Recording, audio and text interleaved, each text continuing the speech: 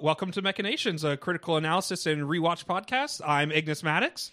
I'm Stephen Rababa Hero.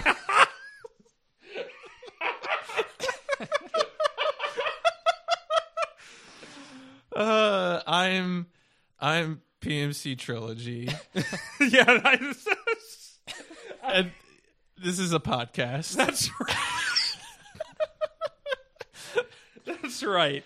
This podcast reflects my retaliatory intentions against Stephen Hero. The attacks by the 5 Gundam sent out by the space colonies reflected their retaliatory intentions. Did we want to talk about some of our Left Alive thoughts, our dead thoughts about Left Alive?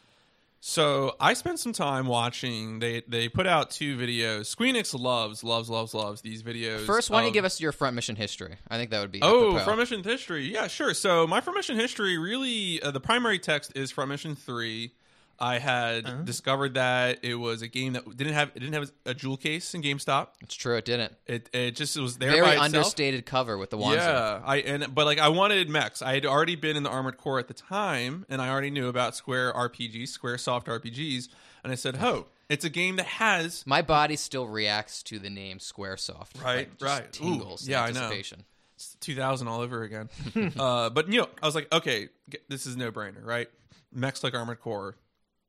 RPG Squaresoft. Let's do it. And it was great. And I did the Emma story then, and really enjoyed it. And then I never really came back to it after that for a long time. I played more Armored Core games after that. I would play some other mech games, but it took a long time for me to get back to it. What really actually got me back to it was the second time I went to MagFest in the console free play area. So this would be like 2013. In the console free play area, they had just Front Mission 3 sitting there, and I was tired of walking around. It was probably like late afternoon or something when you start really kind of hitting that first real tired period of your con day. Of course, yeah. And I was like, oh, it's Front Mission 3. Let me just sit down and do this. And I sat down, probably played it for like 3 hours. My buddy Calveth. Oh, wow. My buddy Calveth was like, where the fuck are you? Yeah. I was like, oh, sorry, bro. I just fell in a Front Mission 3 sized hole. I have never went to a convention spent that long at a free play. Well, no one was playing it. Yeah, I mean, and it was props. It's a good game. So I played it for a bit, and then I came back to my apartment and got a ROM or whatever from Mission 3, played through the whole Elisa story. If you remember, from Mission 3 has these 2 stories that you can do that branch off for like a totally random choice early in the game. Did the Elisa story, really enjoyed it. Then I also did on emulator the Front Mission DS, which was incredible. Really, really good. I'm planning to go through that this year sometime. I absolutely recommend not only doing the base game, but also they include a second story as a part of the DS remake. Absolutely worth playing. Oh, like Phoenix Wright. Yeah, so basically you get to see the story from a different perspective. And I think it also, if you were going to play more Front Mission games, I think some of the remake content does tie into some of the other 4 and 5. At this point, if I went back, assuming there are no new games from here on out, I'd only really want to go back to Scars of War and the DS game. I mean, I think at this point, I am going to try a fan translation of 2 at some point, because I hear 2 has some of the best writing, but that the gameplay is very Tedious? slow. And then I heard 4 has a one thread that is good, even though some of the other stuff doesn't work so well. I bought and owned and played 4. I enjoyed it. Yeah. But 5 is, I don't know, 5 to me is interesting, especially I really didn't know much about it before. There was an article this week in Waypoint in regards to tying together the whole Front Mission series in advance of Left Alive. And that article kind of talked about how 5 ties together a lot of the threads of the previous 4 Front Mission mainline games. I think the core Front Mission team envisioned 5 to be a concluding chapter. Right, and I think that's right, although certainly the author of the article was a little skeptical of where it had concluded. It really begs the question, what is Square Enix's plan with Left Alive? Because Japanese companies are they're protective of their properties, but when a creator leaves the company, they tend to be very hands-off with the property. Like, take Capcom and Inafune. When Inafune left the company, Capcom did not touch Mega Man for years at that point. Now, of course, now we have Mega Man 11. The Front Mission team, a lot of the main players, they're gone from Square Enix. I don't know how many years since 5. Let's 8, 9, 10 years since 5, and they decide to revisit it with this very low budget Gaiden. It seems like.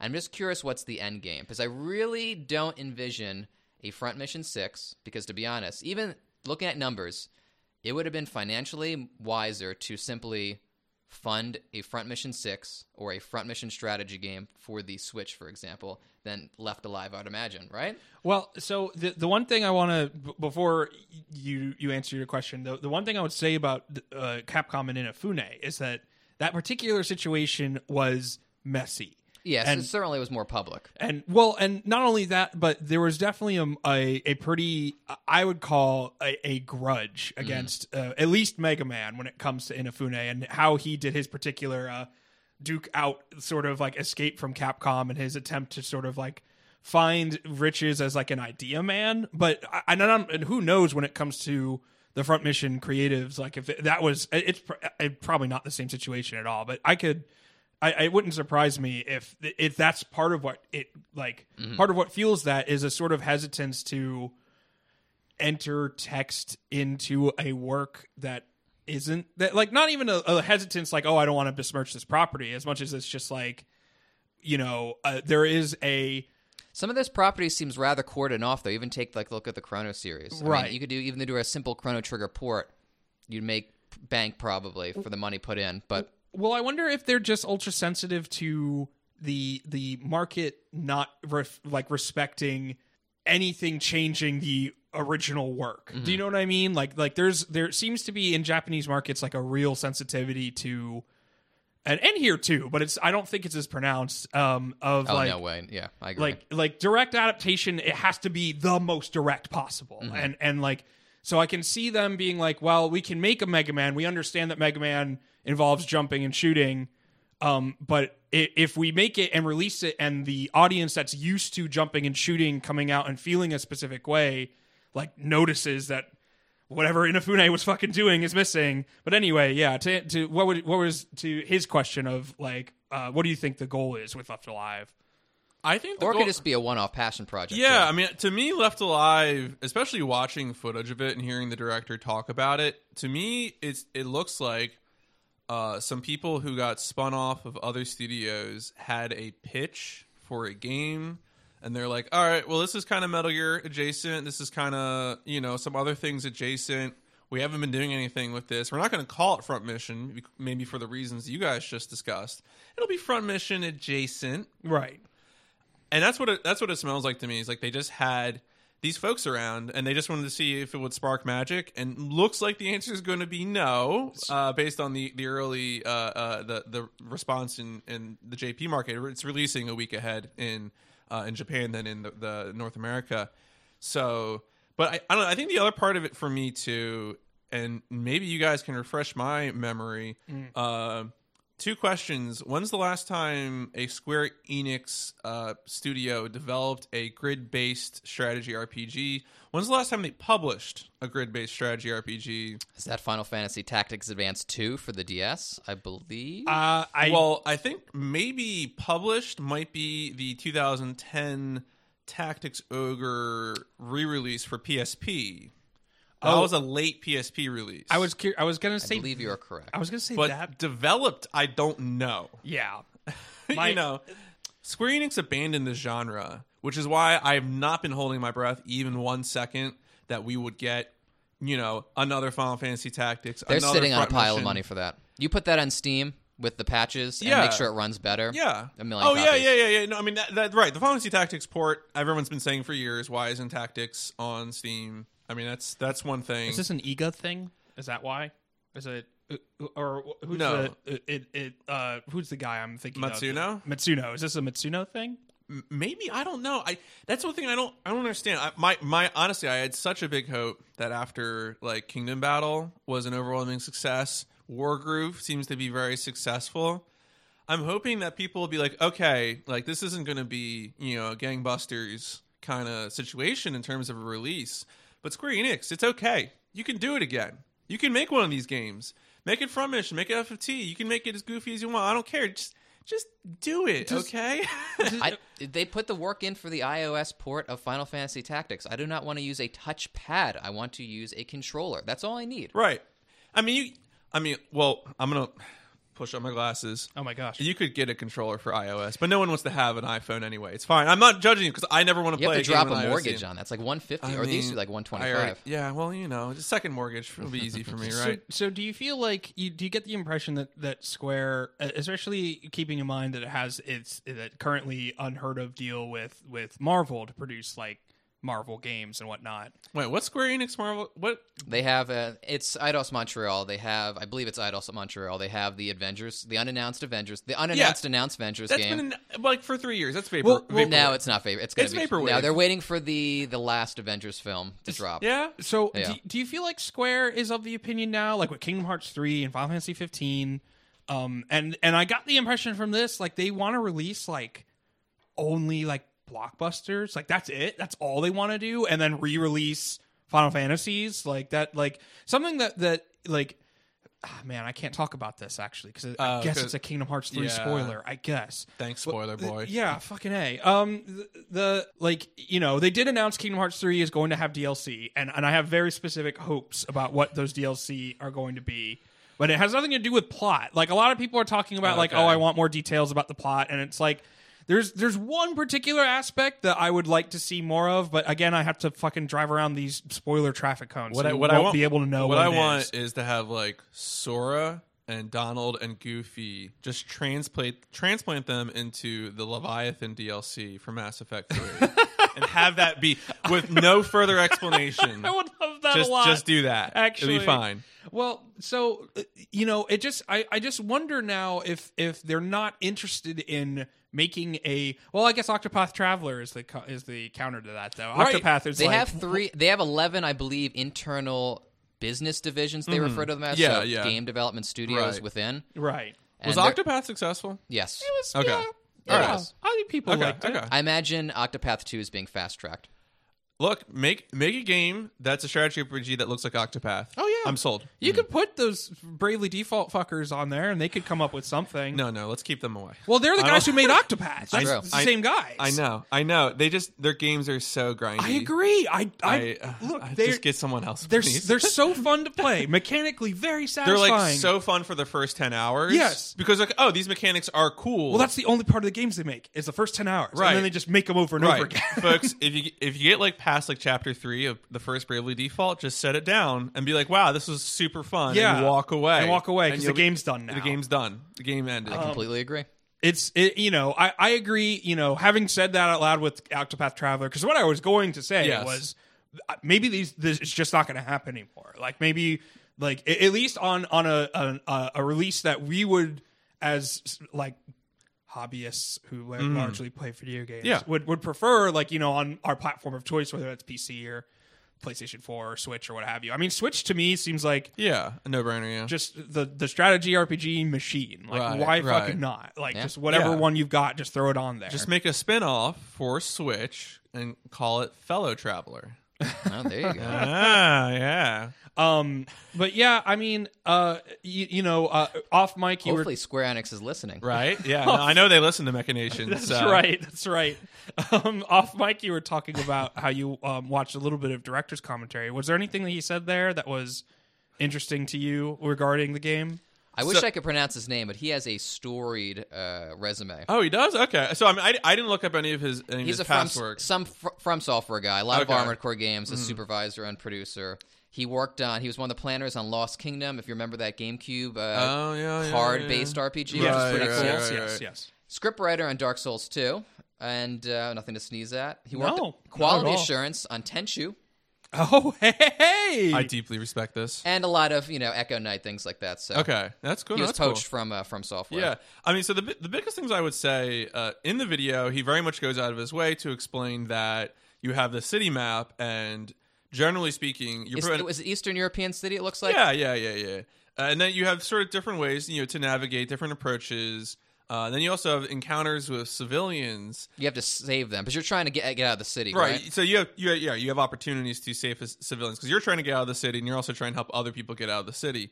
The one they chose to demo was kind of interesting because the player character ends up failing the civilian encounter, and the outcome of the failure is that the civilian in front of you commits suicide by gunshot. Oh. And I was like, well, this is a downer. This person isn't left alive anymore. No. I mean, so it's serious topics. Weird choice to include in a demo, but to me, I think Left Alive would have been a perfect demo game to garner some interest. Right. I'm trying to think what Square Enix game would I've attached the Left Alive demo to. Or maybe it's reverse. You release Left Alive and you attach a demo that's right. to it. Then you attach a demo of I don't know. What's the next Square Enix Dragon blockbuster Quest game? Builders 2. Yeah, Dragon Quest Builders 2. Right? Perfect. I mean, That'll grease the wheels. Just combine those two games together, just Left Alive, but Dragon Quest Builders. I would love graphics. to see a Left Alive crossover with Silent Hill. You're stuck in the city trying to escape Wanzers, but also your own inner demons. Right. Well, so something that I was ever since we started hearing about this survival horror mech game, it occurred to me, and maybe we can't answer this until it's out, and then we see what form it takes. Yeah. Because I was going to ask, what does that look like? Because I would. Our ideal crossover? Well, no. What I'm saying is that I don't necessarily understand how you combine the elements of survival horror with mech. I think. So the thing that to me that they most left out of the demo, in the demo they did, and specifically with the director commentary, they showed off a portion of gameplay where again one of the characters is able to hijack a Wanzer, and then the director is like, oh yeah, now you can just mow people down, and then you can fight other Wanzers, and other Wanzers drop weapons that you can then also pick up. And so the thing that he didn't answer for me was, I feel like usually it's a thing to me in survival horror games that sometimes for a short duration you're able to sort of strike back at the horror, right? You have that action movie sequence where you're on the gun and you're just firing away. Or, something like that. And the Wanzer is a great example of that. It was weird to me that he presented sort of the Wanzer's own flow of prolonging its gameplay, because my expectation was like, oh, now the Wanzer is going to have a self-destruct timer because you're not the recognized pilot, or the Wanzer has a limited amount of fuel and you can't refuel because you're in a city that's been occupied. Right. And that's probably still there. Yeah, I would imagine. I would assume, because otherwise, the other thing I'm thinking about too is I have a mild interest in this game as being a game that's just coming out that has a lot of features that might not get that many patches. Potential speedrunning target. Oh, sure. So, certainly, is the route going to be, I go to the nearest Wanzer, I get in it, and I punch a hole to the end. Right. Right? I mean, yeah. Is that going to happen? You did it. That's the route. So. And I think you touched upon my main concern, which is that mechs are, with some notable exceptions, they're stand-ins for empowerment of some kind. Like, whether it's some kind of outside force, or like we've taken to calling the Gundams and Gundam Wings like death god machines, and to put your player character in a situation where they can step into a super mech suit. It seems like the opposite of, it's like, oh well, I survive. Look at, I fucking made it. And obviously specifics will come into play there. You know what I mean? Right. There could be, too many monsters to fight. There could be, enemy weapon of some other kind. Right. Blah, blah, blah. We don't really know. And also the other thing too is that, the game does have like 3 characters. Most of the videos that I watched in terms of like the 14-minute gameplay preview or the director commentary preview, they focused on the character who is a soldier of the city. Whereas I think another character is like a rebel, and then another character is maybe a part, or used to be a part of the invading force or something. Sure. She had a long cutscene with some jerk, and the jerk was like, oh, by the way, there are dudes outside, they're going to shoot you now. And you're like, oh, you have to escape the building. And there's been a lot of commentary about how things look stiff and the shooting looks stiff and things like that. I think a lot of people have compared how it looks to Alpha Protocol, which is not a finished video game. No, yes. Interesting ideas, not a finished video game. We'll see. We're gonna find out. Poor man's version of MGS5. That's what it looks like. Yeah. No, it has a lot of the UI, the hold down, and the circle goes around the button, the white button. Very much MGS looking. Looking at the footage, all right, so we have a passion project here. I would love it if they infused this city with a lot of life and personality. I know it's under siege, it's a war zone, but I wish, looking at it, of course it looks drab, but especially some of the interior buildings that people have lived here for a long time. This is a good opportunity to flex those creative muscles, and I do not see that at all. It looks like an extremely rote and humdrum town. Yeah, I think the thing I'm most curious to answer, and I think this is maybe something we'll probably come back to in 2 pods, is the Waypoint article that we mentioned earlier discussed the idea that maybe the sort of thrill of the political thriller nature of the Front Mission series has sort of passed us by because it feels too much like real life. And so I'm very, very curious to sort of see what the setup is for this, and see, to what extent are the writers speculating about the future? To what extent are they trying to mirror current conflicts? For example, a lot of people thought that the setup for this game appears to be mimicking the Russian annexation of Crimea. So that's, so what extent are we just going to play off real life themes without actually saying like this is, our terrible, dark, depressing future? I don't know. It's something I hope to answer. I'm just asking that question now. We might revisit it. I feel like this was something that could have made interesting OVA or film. Or I don't know if the people who it kind of almost strikes me as like sunk cost fallacy the game a little bit. Yeah. Where I think they had this idea and then they started to make it manifest and it didn't occur deep enough in the process that maybe treating the Wanzers as a big gun in a Resident Evil type of game will diminish both things. The Wanzers and the and I just wonder how that gameplay loop will be satisfying in a world where you're not cultivating, I just don't know what you go for in that game. But we'll see when it comes out. And clearly I can't be trusted when it comes to making these sorts of decisions for games, because fellas, I've been ruminating, I've been struggling, I've been considering. You're on your own with this one, buddy. Yeah, I'm not helping you here. No, that's fair. No one can help me. No matter how much Troa likes javelins. I mean, only Capcom and Devil May Cry 5 can save me, apparently, because I've been deeply considering jumping into Anthem. Gotta let it out.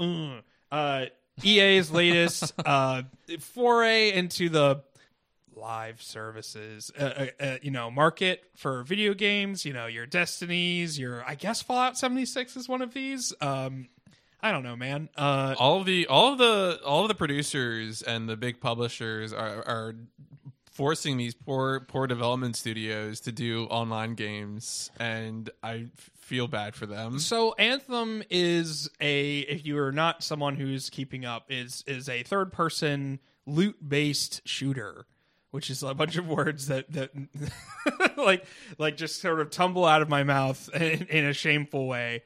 But if you check it out, visually it looks pretty interesting. Visually looks good, yeah. The movement seems great. The aesthetic of the design of the suits, I wouldn't call them. I mean, this is one of those things maybe we'll talk about someday, but they remind me more of exosuits rather than what I would call strictly a mech. A lot of people compare them to Iron Man suits, and I would agree. I think that's what they're going for. Yeah. And reports say that the gameplay itself, under the very right specific circumstances, is satisfying. And it looks like if you've seen any videos, if you've played any of BioWare's Mass Effect or Dragon Age Inquisition especially, it actually looks like it looks like that. Even the combo system that I've heard about, it seems to function the same way that BioWare games do, where you set up some kind of primer spell, and then someone has a spell that interacts with that to create some kind of increased effect. Not that complicated, but in a party of 4, I could see that. It doesn't look like it's a very good video game right now. It looks like right now it is not a very good video game, but I've been struggling because I'm a big BioWare head. I'm concerned because it seems like it's not selling well. I haven't really looked at the strict numbers. I'm sure you guys haven't really, because I don't think either of you are like, as soon as it's online only, a PMC Trilogy goes out the window. He just leaps out as soon as he can, which is fair. I think we're all equally worried that Papa EA is going to take BioWare behind the shed. Well, so, I mean, I'm concerned about that, but I will say that EA, I believe the studio that made this, the BioWare studio that made this, is the one that is in Canada.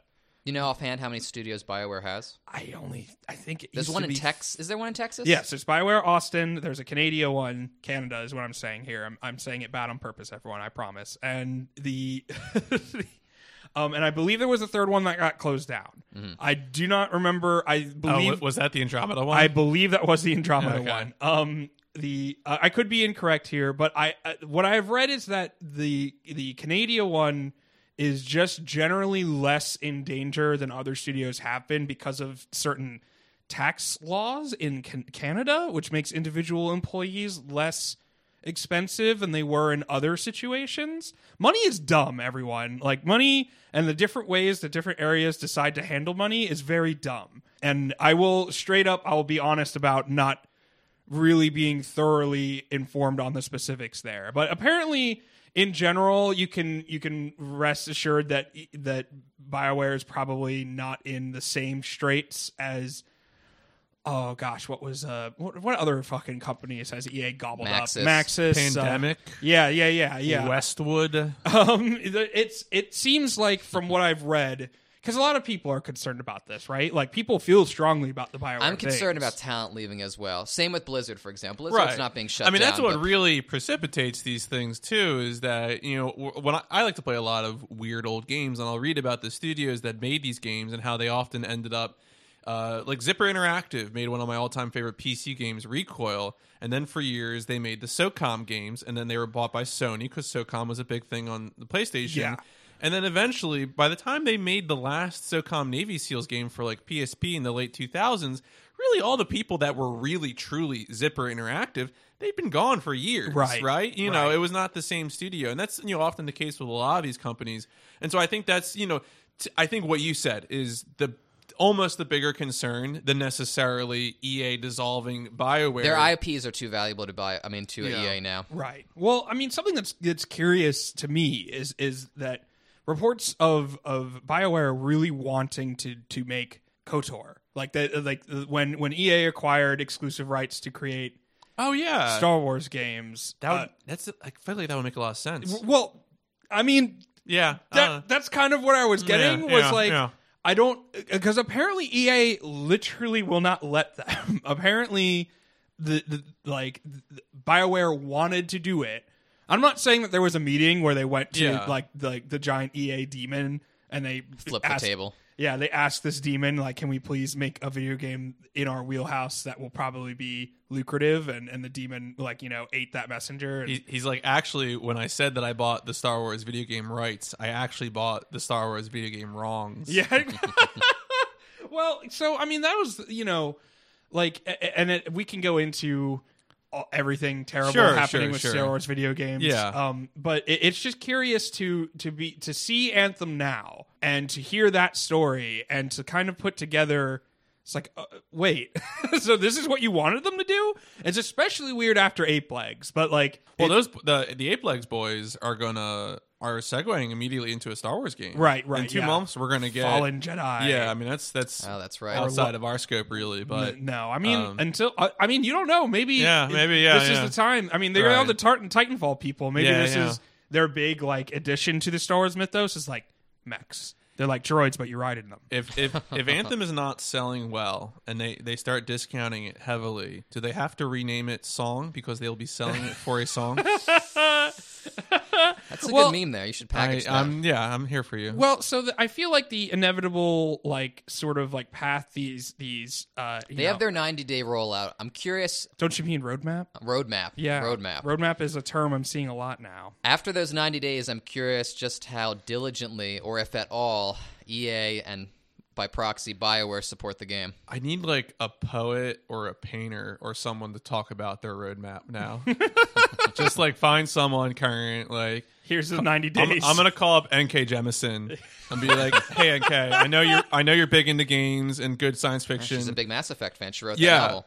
can you tell me about your 90-day roadmap for doing New York Times book reviews?" Oh, well, I mean, unfortunately, a lot of those would be like sleep too much, too much, procrastinate, write one sentence, curse the world. Gripped by existential dread. Yeah, exactly. Read up on other things not related to the thing you're about to write Yeah. on so that you can regenerate sort of like the actual creative process. Like, that's why whenever I see those, like, real productive people wake up at 4 a.m. and it's just like, no. no, It's not true. Fuck off. lies. I guess since we're Talk about real productive people. Do we want to talk about our favorite real productive person? Lady Un or like Well, I mean, fucking anybody in I this was stupid show. gonna say, yeah, I was gonna say Trey's. Oh yeah, he actually is productive. Trey's to okay. So, folks, we're gonna I think move into our Let's transition into the show. That's the reason I can trust you with anything. Milliardo Peacecraft? That name, please don't. Before I get into the Trey statement that I was going to make, Mr. Stephen Hero, would you like to tell us about episodes 10 and 11? Definitely. So hold on here a minute. I woke up at 4 a.m. to write these synopses. Wow, so productive. Can I hit you with the? Obviously, we have the English title, which is "Hero Distracted by Defeat." Yeah, but Hero Dead by Daylight. Can I? Can I hit you with the Hong Kong subtitles translation Yeah. of Please, no. Go for it. Hero blasted into pieces? Oh, that's much better. I have some issues with the title, like every episode. Holy shit. That's what. Yeah, because I mean, can we talk about on the top that Hero is not distracted At by all. defeat in this episode? No, he looks that sucker straight in the eyes. No, he does exactly what he means to do. Yeah, but yeah. I guess, Steven, I didn't mean to cut you off. All right, so I tried to inject as many jokes as possible. I know that's our tradition now, but we'll see how I do. So Treize and Lady Un arrive in the newly captured capital of the Sank Kingdom. Apparently, everyone got the invite to wear dope-as-fuck shoulder capes, except Un, who makes her displeasure known. Un orders Zex and Noin to help transfer a batch of Taurus mobile suits to a base up north, to equip them with some state-of-the-art technology that I'm sure will only temporarily impede the Gundams, as the plot sees fit. The Gundam pilots, excluding Sad Boy Wufei, receive orders to intercept. As expected, the boys make short work of the accompanying Oz mobile suits. But before they can complete their mission, Un announces that she's holding the space colonies hostage. Dr. J, who up until now stayed in the shadows, opens communication with Un to broker some sort of deal. He's willing to surrender, but he's not willing to turn over the Gundams. At which point, Hero dramatically detonates Wing Zero, destroying the suit and possibly killing himself in the process. All right, my number 11's a little more jokey. I have to push on my glasses here at you. Technically, the Gundam's only Wing at this point, right? It's not Wing Zero. My bad. Wow, we're going to have to kick you off the podcast now edit that I'm out. sorry. Bleep that out. Yeah. Bleep that out. I'll just put in a big foghorn over it. I think I'll make up for this one. Gundam Wing Episode 11, The Whereabouts of Happiness. In the wake of Hero's actions, Catra, Duo, Troa, and the Magwanak Corps decide to get the hell out of Dodge. They think it's time to blow this scene, get everyone the stuff together. Okay, Treize, Duo, Un, let's roll. No. All right, I have here pause for 3 seconds to process. Okay, so Catra, Duo, and the Magwanaks join forces and make for a secret base in the Middle East. They're greeted upon their arrival as heroes. Duo learns that the Magwanak Corps represent a group of Middle Eastern revolutionaries, whose mission is to challenge and one day overthrow the tyrannical oppression of the UESA and Oz. Meanwhile, in Moscow, Relina attends a ball, where she meets Lady Un. She forgot to shower that morning, but that's okay, because she plans to bathe in the fresh blood of Oz, and so opens fire on Un to avenge the death of her father. Back on Earth, Oz surrounds the Magwanak base and prepare their attack.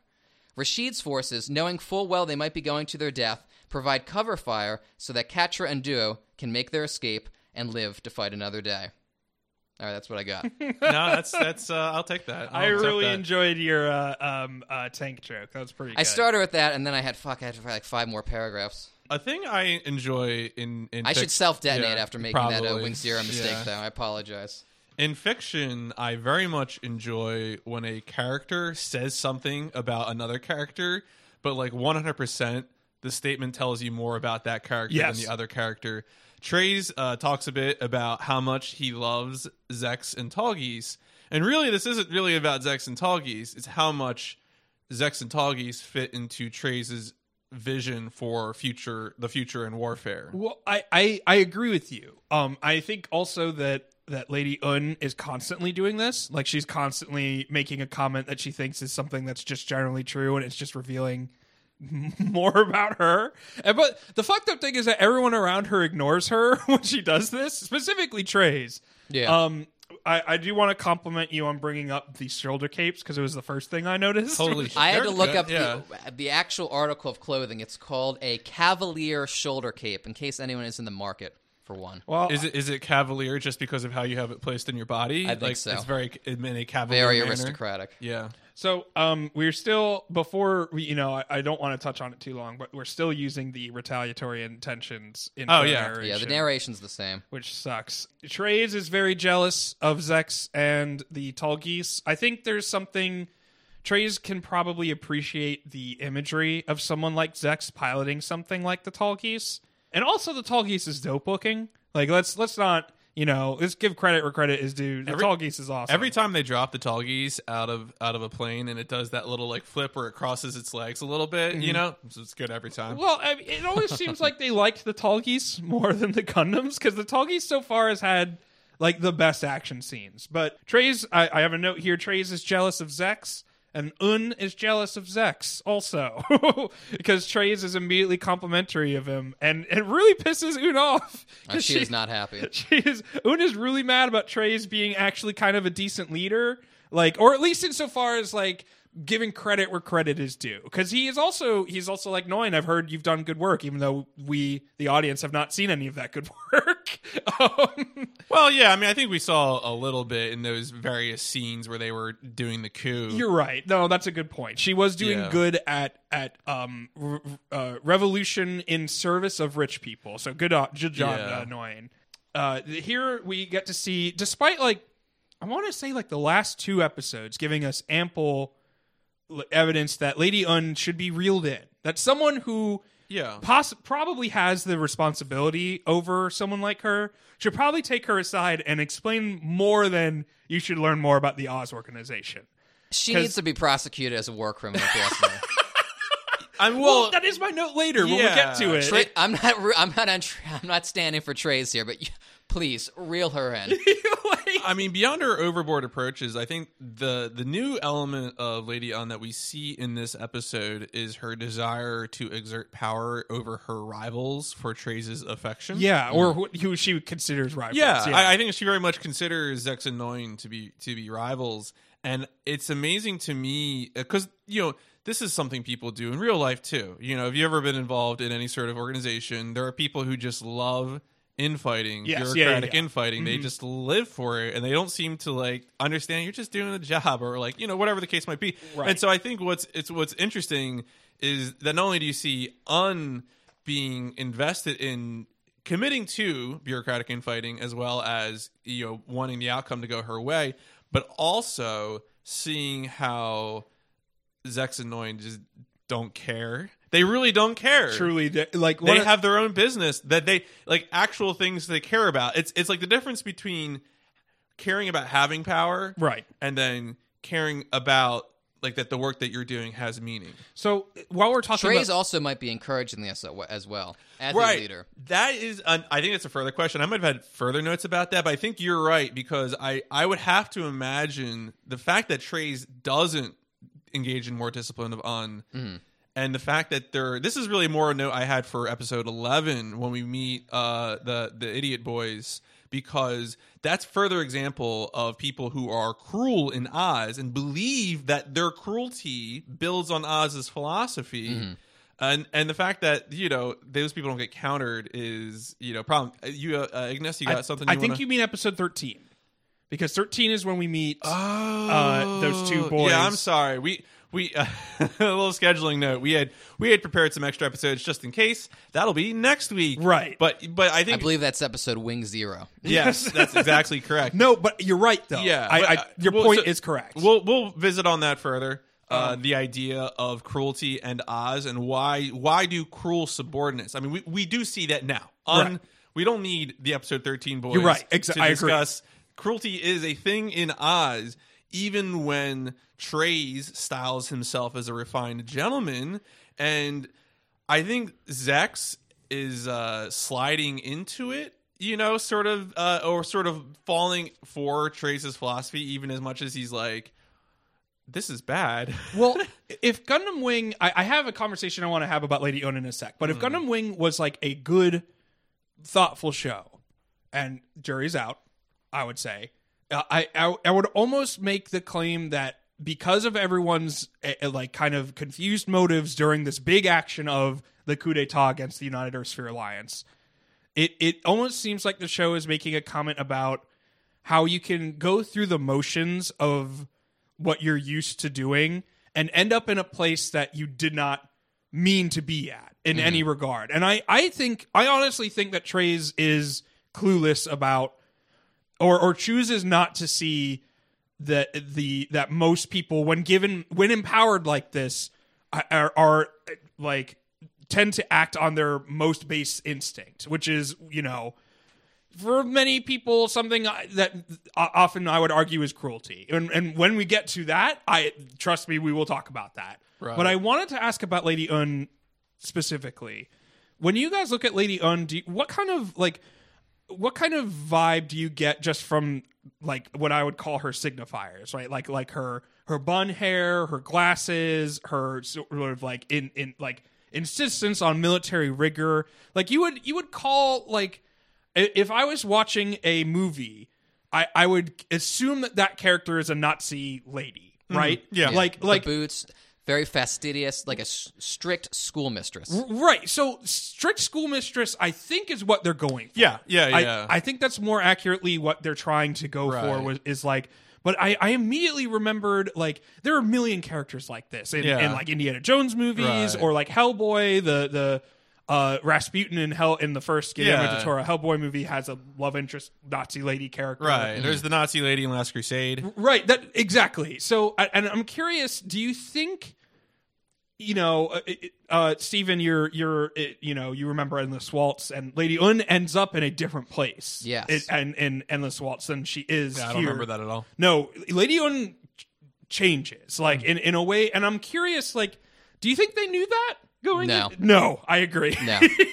Because they're building these train tracks as they go along. No, I think you're correct, because I really think that she is meant to be a foil for Zex and Noin, more than a character in and of herself, right? Because what we're seeing through her is the, like, obvious conclusion to what Trey's is doing, which is that, like, inexperienced people without strong discipline engaging in acts of horror, basically, whether it's her destroying the Earth, which Lady Une really wants to do. Lady Une has a line later, which I think is very revealing. But let's get out of this office here, before I get trapped.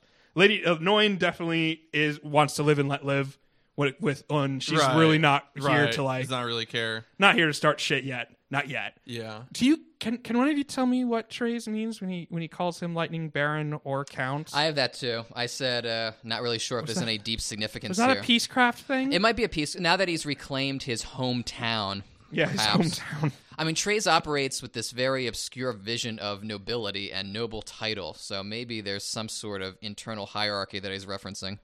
I think for me, Trey's in this scene, there's 2 points to this conversation between Trey's and Zex. The one I think that touches on this topic for me is that the Trey's very much loves dramatic twist. Again, we talk about how he loves this romanticized thing in war, and having Zex as a character in a literal sense, as a player on the stage, is something that I think Trey's loves. He just he cannot get enough Zex. I think he is definitely invested in a way that like we would be invested in if watching, like, the show version of this, like in Zex's story, right? I think he loves the, like, delicious irony of, like, the son of. I can't wait until you take off your mask. Yeah, well, even just the way I really loved the scene where Miliardo Peacecraft, and he's like, that name. Zex goes, that name, don't.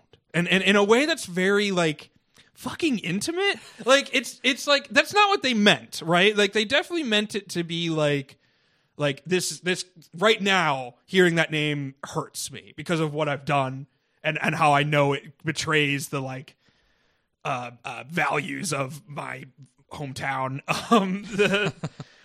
Those Brooklyn values. But I agree with you. I do think that he's living vicariously through Zex in a way. Now that I think about it, I think that is the reason, though. Now that he's reclaimed the Sand Kingdom, all right, Baron always ranks lower than Count, so... Oh, is that... Okay, that's Yeah. probably it. I actually didn't know that those were... Like, when you get to, like, those titles, like Baron, Duke, Count, Marquis... that fucking A. Like, I don't know. Yeah, I know. The other, in terms of titles for Zex, this is maybe the second time, and it'll come up more, that we're really starting to hammer down on this killer of his own men thing, which is the most awkward phrase in the universe. It must just be. Did you check the Hong Kong fan sub for this at all? Well, yeah, I did. And Is there a better translation for it? No? Okay. I mean, well, this is one of those things where I imagine when written, not an expert, I don't know. I cannot read Japanese, unfortunately. Right. This is something maybe I should look into in the future. But We've all had that conversation before. I know, right? But I almost wonder if this is just a word or phrase or collection of phrases that just flows better in Japanese. You know what I mean? Yeah, like, if it's just... I think we get the point they're going for, which very much is kind of like the Grim Reaper curse from 8th Team. Remember the one of the soldiers, all of his previous mates die one way or another, and I think that's kind of the thing they're going for. So I get it. As is typical of Gundam Wing, they don't really do a good job of showing it building into being a feature of the Zex legend. Right. But I mean, this is something that I think comes up again later. We'll probably revisit this on our next pod. It's definitely like, I don't know. It's because they're building up to is the Zex reckoning, right? Like with Zex being forced to confront the realities of the things that he's helped bring into bear, But before that happens, Lady Un's going to throw some shade at Noin and let Noin know, because Noin is like, how come I didn't know about these modifications to the Ford Tauruses? And Lady Un, like, this isn't one of those internal dialogue versus external responses situations, but it made me question if Lady Un had, like, a secret mic attached to Noin, because Lady Un's on, like, a bucket or some kind of cherry picker while she's going over the PowerPoint with all of the Gundams on it. I really like that shot, by the way. Of her. That's Yeah. nice. The depth of field there. Yeah. It's not too often I can call out a good shot in Gundam Wing. Oh no, get used to it though, because there are a couple in this and the next episode, and in next time we meet, there will be a couple to talk about as well. I was generally happier with this stretch of episodes. I don't know about you guys. Yeah, Same. no, No, likewise. this is getting better. Actually, I would argue that the next episode is the best episode that we've watched. yeah. Oh. yeah. 11 might be Yeah. the best one. Yeah. Well, Okay. 11 has some things that we'll need to discuss. Oh, I'm not heralding it. Right. But there's for sure important signifiers. yeah, I only side because it's fine. We'll get to it. we'll definitely get to it. I agree though. I agree with you. Big technical question for you guys. I know you all keep power rankings of stealth technology. Right in my back Are you pocket. asking Right. about Death Sight's features? Yeah. Okay. All right. When was Death Scythe a stealth Gundam? When I literally have the note here. Death Sight's features? Like, does she mean like literally it's aesthetic? Yeah. Because it doesn't have any stealth features as far as like I will say the custom has some stealth features. Okay. The custom, in addition to the Sandrock custom, has a goddamn like cloak that it can activate. In the case, if you want to look up the Death Scythe custom, you can see it has some big goofy wings, and it can sort of, if you've ever seen Disney's Gargoyles, it can sort of fold those rings around itself, kind of like a cloak, and in that I believe it can use for stealth. Yeah. I think the upgrade for Death Scythe also has a different. They go over the shoulder, Yes. as opposed to going more around the side. I believe that those wings, because the upgrades that the Gundams start going through when we get there, I believe those are for space. I believe that is for combat in space, Okay. those upgrades. the one place that capitalism cannot find me. Spice. So Lady Un is giving her PowerPoint presentation on the Gundams. This is one that actually I enjoyed the scene where we got to see. This expedition dump was informative, and I enjoyed it. Yes, we got to see Oz name the Gundams themselves. We know that those aren't like the names, but the show hasn't actually told us the names yet. At least, I think actually we might have heard a couple names. I think Catra might have said Setnarok at some point. Maybe. But I can't remember. But we certainly haven't heard the flying unit being referred to as Wing yet. Mm-hmm. I enjoyed, Death Sight's features. Lady Un says something here that I don't know if she knows what that means. She's like, none of them function well in an organized battle. Oh my god, no? Yeah, what do you mean? Like, I don't understand what that's supposed to mean. I think They perform phenomenally well Look, individually. our defeats up until now were because cowardly soldiers were too slow to compile their data, okay? Stephen Hero. No, I know. I'm pretty sure it was all the guns and stealth attacks and the Finger of God laser. I think that might have helped a little bit. Because it's crazy. You made the comment in our last pod trilogy about how Lady Un, it's stunning how Lady Un underestimates the Gundams. And she's still doing it. She's still doing it. I really thought after episode 8, when she tussled with Shenlong herself, that she'd be like, okay, actually, they're kind of a big deal. Right. Well, I assume what the writers intend here is this to be an ego thing, right? Because she has a line, I don't want to jump too far ahead here, actually, because now we get to something that we've been complaining about for a little while, which is the Gundam pilots. Oh, yeah, we finally actually see people getting orders, right? Well, yeah. we not only do we receive some orders for the first time, but Duo, upon getting what I assume are the same orders, or similar enough orders, comes to Hero and he's like, hey, I'm going to do this. Why don't you do that? Which is a fucking great idea. Yeah. But also ridiculous that it should be 15-year-old boys having to do this. But, Duo, of course, is generally, I would say, our most level-headed boy. So he's the one who has the least... Him or Tro, I would say. I don't know. I think it would be, for me, it would be Catra or Duo. I would agree with those two. I would agree with those two. I think that Troa has moments of clarity. I think the problem with Troa is that he really... So Hero's big thing is that he has no self-value, right? Like that's the big, like he sees himself as just a gun with a mouth. That Troa, I feel like there's a weird I know this is me projecting because I know just because we're told he's supposed to be Russian, but there's definitely like a weird sort of Russian style, like cold pragmatism to Troa, where like if he was stuck in a survival situation, he would be the first one to drink his own pee. Like that would be Troa. That's I know that that's a kind of an extreme example, but that's where I think his damage lies. Like, I mean, we're not gonna. I don't want to invoke this ghost yet, but I think that you'll see what I mean in episode 13. Yeah, I'll bring it up again. Yeah. But yeah, our boys split evenly. We see a couple of different scenes where let's do the ground and I'll do the air, and I always like battle prep scenes. The two other boys agree, and then we cut to Wu Fei, and Wu Fei is really deep in his feelings. Too busy screaming at dogs to do anything. My note here is just fuck you, Wu Fei. That's it. It's just like whatever, man. Oh, I have a huge question. Yes. Is Relina in this new school?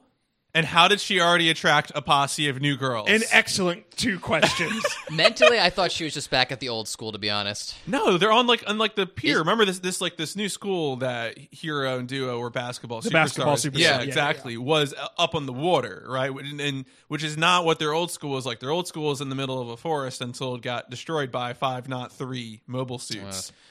And so I didn't even see it the first time I watched the episode, and then on my second watch, I was like, "Wait, yeah, same thing." I happened. didn't even think about it. Same thing happened to me, where I was like, "Wait a minute, this is a different school. This is we didn't even get a chance to be friends with Hero and Duo." I mean, she's rich; she can do whatever the fuck she wants. But is she in school? Who is the adult that is constraining her decisions at the age of 15? Truancy officer involved. I imagine it's the driver guy, the pink Corvette guy. I imagine it's whoever. Oh, Miss Relina, do you want to go to Moscow? Hell yeah! Hey, let's go. Well, so Catra here is meeting with Rashid, Insert the Rashid music here. And Rashido. Rashid asks him, "Do you think the others will come?" And Catra says, "We can't win by ourselves." And I'm like, "You didn't what?" And he does eventually say later, "That's why I'm sure they'll come." And it's like, that's not. I mean, I know I'm sitting here like, well, I guess that was the soul of outer space telling him. Yeah.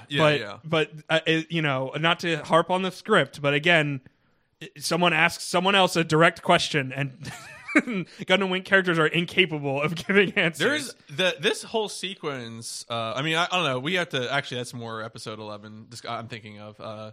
But I will. Okay, so we're now moving in. You know, we're past the break. Yeah, we should touch just to be clear. Lady Una is coming up with plans to deal with the individual Gundams, and one of her a key part of this plan is she wants to throw Zex in front of the Wing Gundam. Yes. Yeah. And it's transparently a plan to get Zex killed. Right, like, transparently. Right. So plan is underway. Oz is trying to transport Taurus suits to space, or that's what the Gundam pilots think. Yep. This is a trick, right?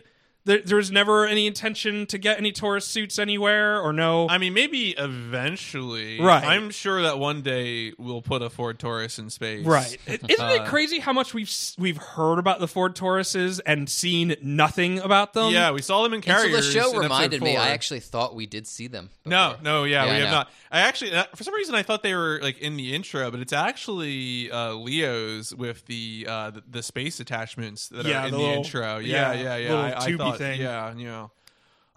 So I will say, I always love action scenes involving trains, and Death Scythe derailing the train, very cool. He straight up what's his name from Final Fantasy 6? Yeah. Body slams the Yeah, Phantom he kinda- train. Yeah. Sort of does a side roll to the train. Yeah, it's pretty sick actually. And the other comment I was going to have here is that I feel like Heavy Arms of our 5 boy suits, our Death God machines, really seems the best suited for these sorts of missions. Mm-hmm. Like Troa really seems effective here in a way. Huge question though.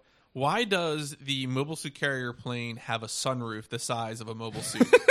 That's a great look.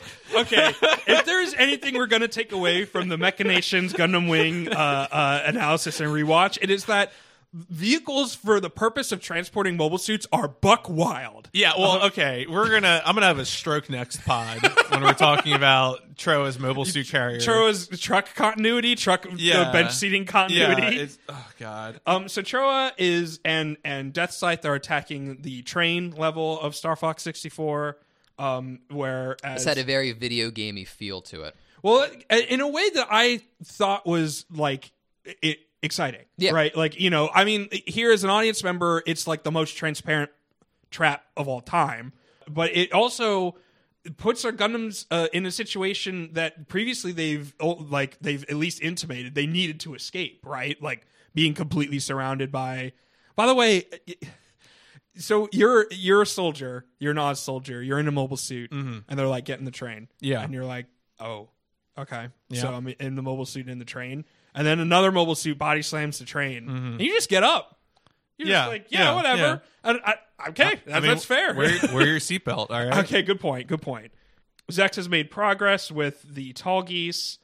Let's see. So, okay, here's a question. When Un is in the command center, and they're reporting on the status of these 2 separate conflicts, right? The land conflict, A very and the air New Hope conflict. command center. That's what I thought immediately. I was looking for the guy with that pen. Do you know who I'm talking about? Who's Yeah. like tracing a line down a clear screen? Do they just hate the Magonox or something? They never talk about them, but like clearly the Ares guarding the train get blown up by 100% the Magonox. Like, we're going to talk about it a little bit more later. The Magonox fucking rock. Yeah. And are super effective at their jobs. They're really, really good. And they're definitely focusing too hard on the 5. I mean, the 5 god machines. Yeah, sure, they're a threat. No, I get or it. 4, I should say. I forgot that Wu yeah, Fei's not coming. Yeah, well, yeah, he's got a date with some dogs to scream at them.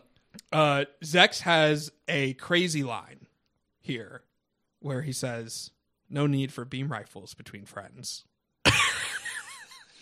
I had a question. Does Zex have an open comm link to Hera, or is he just posturing to No. himself? This is yet more of internal dialogue versus that's what I external thought. responses, because there's no way. Later Zex says something directly to Troa, which Troa seems to like not respond to, but understand, right? Yeah. Because like later at the end of the fight, some things are happening, and the Gundam pilots are trying to escape, and Zex is sitting there with one arm missing, and he's like, "You can go ahead and take the boy." And Troa just kind of shrugs. He's like, "Okay, I guess this is the end of the episode." I mean, again. Troa has a demonstrated capacity for understanding unspoken things. We learned that in episode 8. True. That's true. He was like, "Hey, did you kill the guy?" I was like, "Oh, never mind. It's the end of the I episode." guess the episode's Yeah. over. So Zex and Hero are battling in the Tallgeese and the Wing Gundam. It's almost like we have a real mobile duel, for one time. This you is, know, it's fun to watch. It's cool. It's Yeah. not, the It's short, you Yeah, know, and the animation is, I would say, rudimentary, but like it's Serviceable. Yeah, it like I am invested. I know the Tallgeese is a powerful right? weapon. We have a real threat for our boys, Right. And so and it's this moment where, and Zex is really feeling himself in this battle, too. And he's talking like, about, I already won this fight. yeah, I've got no fear. I don't give a fuck.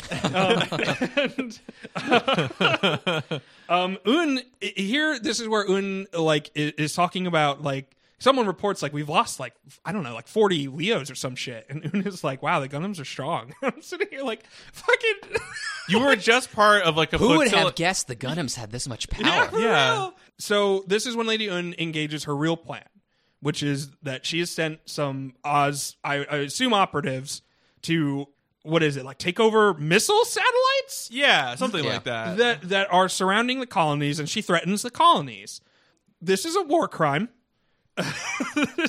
this is like, Send her straight to the Hague. it makes me go like, did the show runners know how big of a, like, I mean, I get it. At this point, we're talking about giant battles occurring between two armies, essentially, and all sorts of shit has gone down. And like, this is that like tedious thing that people will say about like fucking Game of Thrones and stuff. It's like, oh, this is war. The shit gets real. We got to represent the realness of this shit. Well, this is like a huge leap to threaten like entire civilian populations. And then Trace will say later, oh, don't worry, that's all water under the bridge.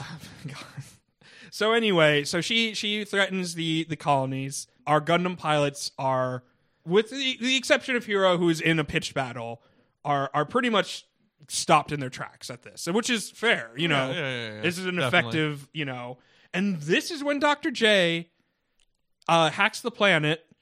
This is what Dr. J hacks the planet. Dr. J says he understands Oz, but apparently did not predict. If I were Dr. J and the 5 other Gundam scientists, I feel like these missile satellites would be one of the first targets.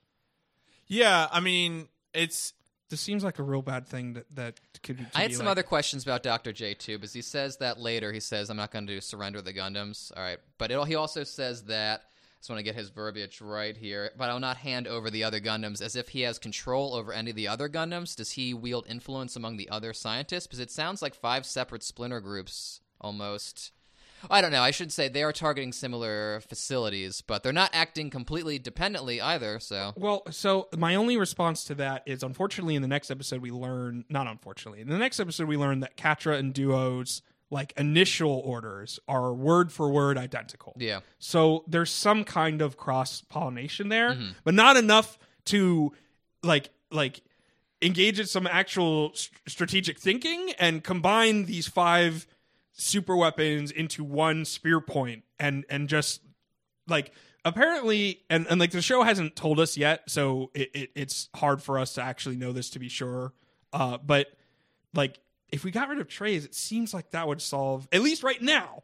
It seems like, or it's a little too late now, but before the coup, if we killed Trays, that's it. And like, it seems to me from what like is at the scientist's disposal, how would they have not known that?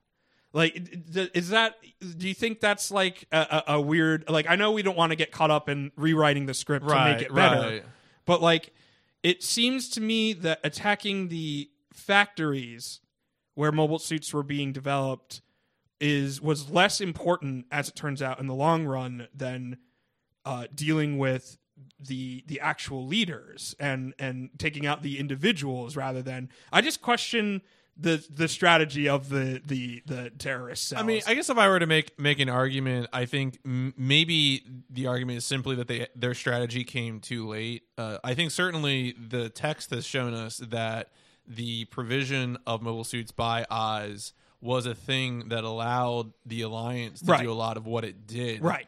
And so, maybe if you do this sooner, you prevent the coup. Well, the problem is exactly what you said, is that at this point, it came too late. It came too late to prevent them from having a successful coup. And to be fair to the scientists, they didn't know the coup was going to happen. Right. Like right. that's and I do think this shows that the scientists, there's a certain amount that they still underestimate Oz, right? Like they didn't see this, like, no, we can leave the satellite missiles alone, because they wouldn't go that far to threaten these civilian populations. Geopolitically, too, what's left of the Alliance? Because they say the former Alliance's missiles, and then at Trey's speech last episode, is Oz still predominantly operating in the shadows and supporting the Alliance as a scapegoat? Well, or is it just Oz now? I know Major Sally's probably operating some splinter cell.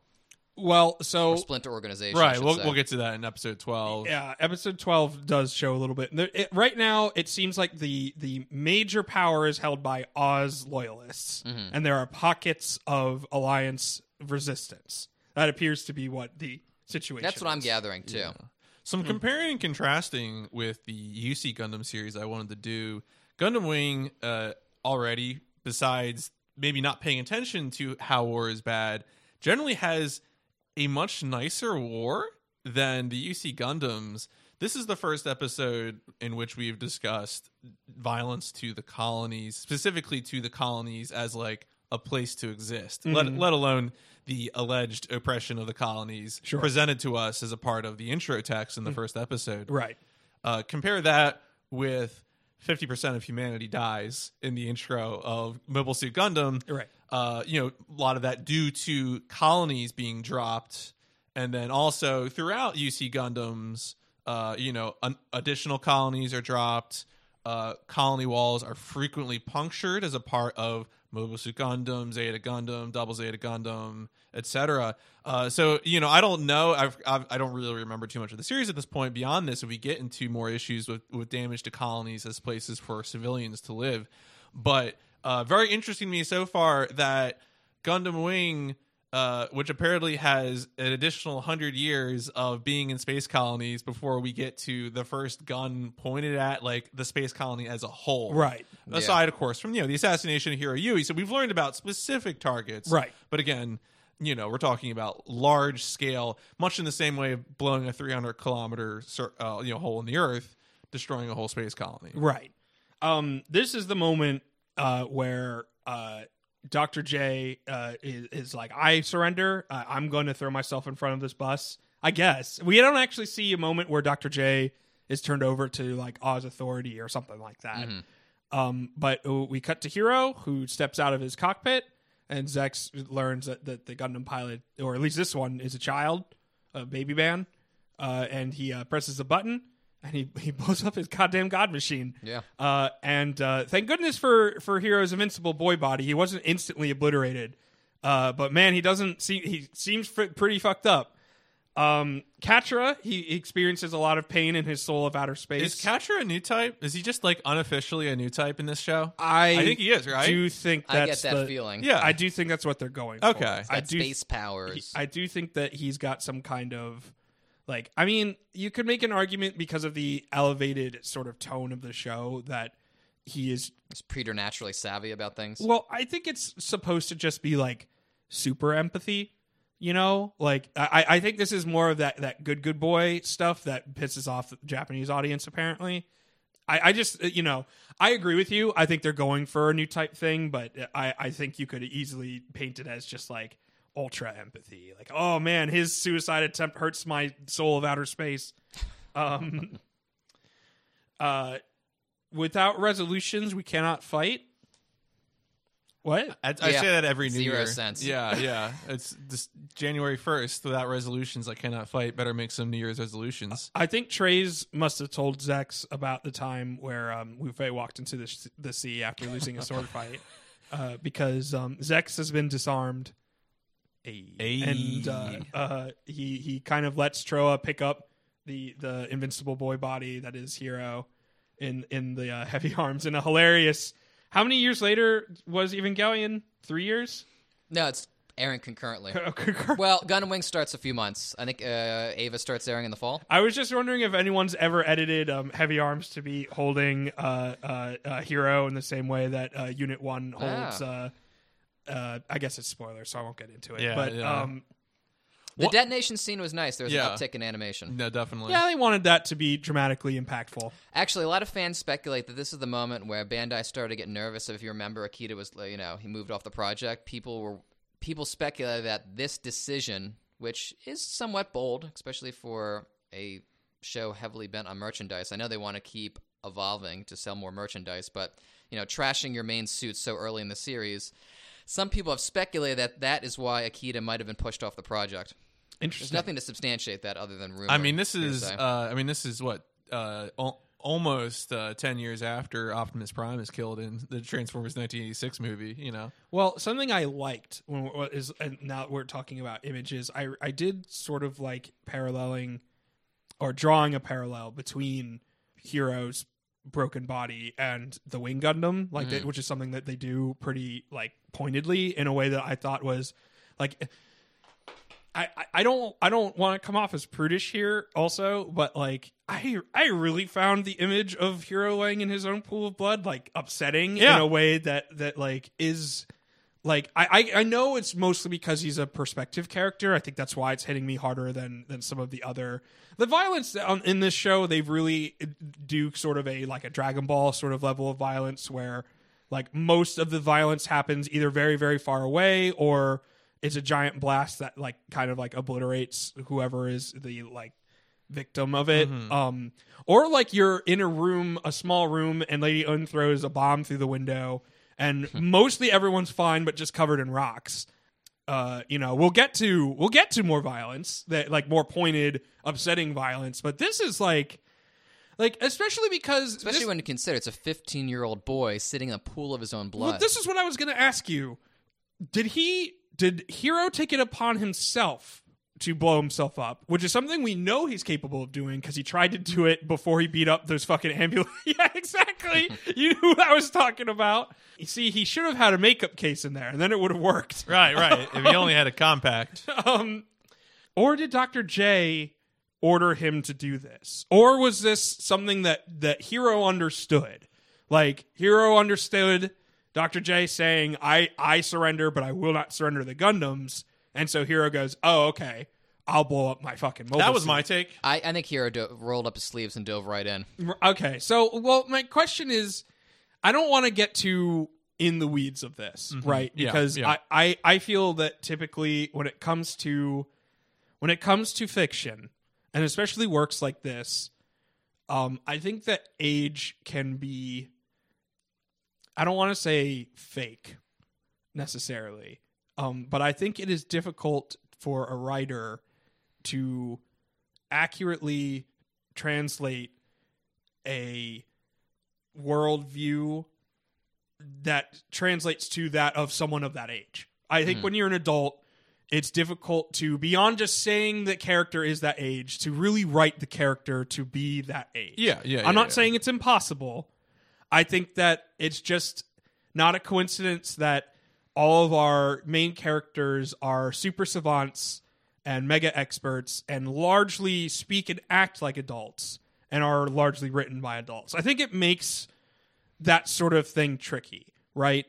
Because nothing about our heroes, and unless they're in school, really screams 15-year-old, right? They don't really exhibit the same sort of turbulent emotional states that we would. I mean, sometimes they do. Very specifically. Catcher reads sometime like a 15-year-old kid, though. Catcher's As he's sipping close. his tea, he's Catcher's talking about, close. those Gundam pilots are so cool. I hope to meet them someday. But I'm thinking more about situations where you have like super geniuses, like kids who are like super savants, or like class rep types tend to be like this. They tend to largely just sort of act like adults, but in the body of like a 15-year-old or what have you. And so typically it's easy for me to take the text at its own word. Like when it says to me like, oh, this is a 15-year-old, and in this world, like it's not that crazy for a 15-year-old to be doing. Like Gundam Wing takes the time to tell us, like, it's fucked up that these 15-year-olds are doing this. Although Dr. J makes that confusing because he's like, we made Hero into the ultimate weapon, and Relina's like, yeah. Hell yeah, you did. You did a fucking great job. And he seems fucking jazzed about it. And Dr. J is like, hell yeah. And high fives all around. And that's, well, right. And that's madness, clearly. Like, it's so fucked up. And like, even this decision Hero makes is one, if we're taking the text at its word, he didn't make, like, he's in a bad relationship, a bad power differential between him and Dr. J, where he just does not value. And what he has to say about this, I mean, spoilers, I guess. Spoilers that the main character survived this. What he has to say about this later is infuriating.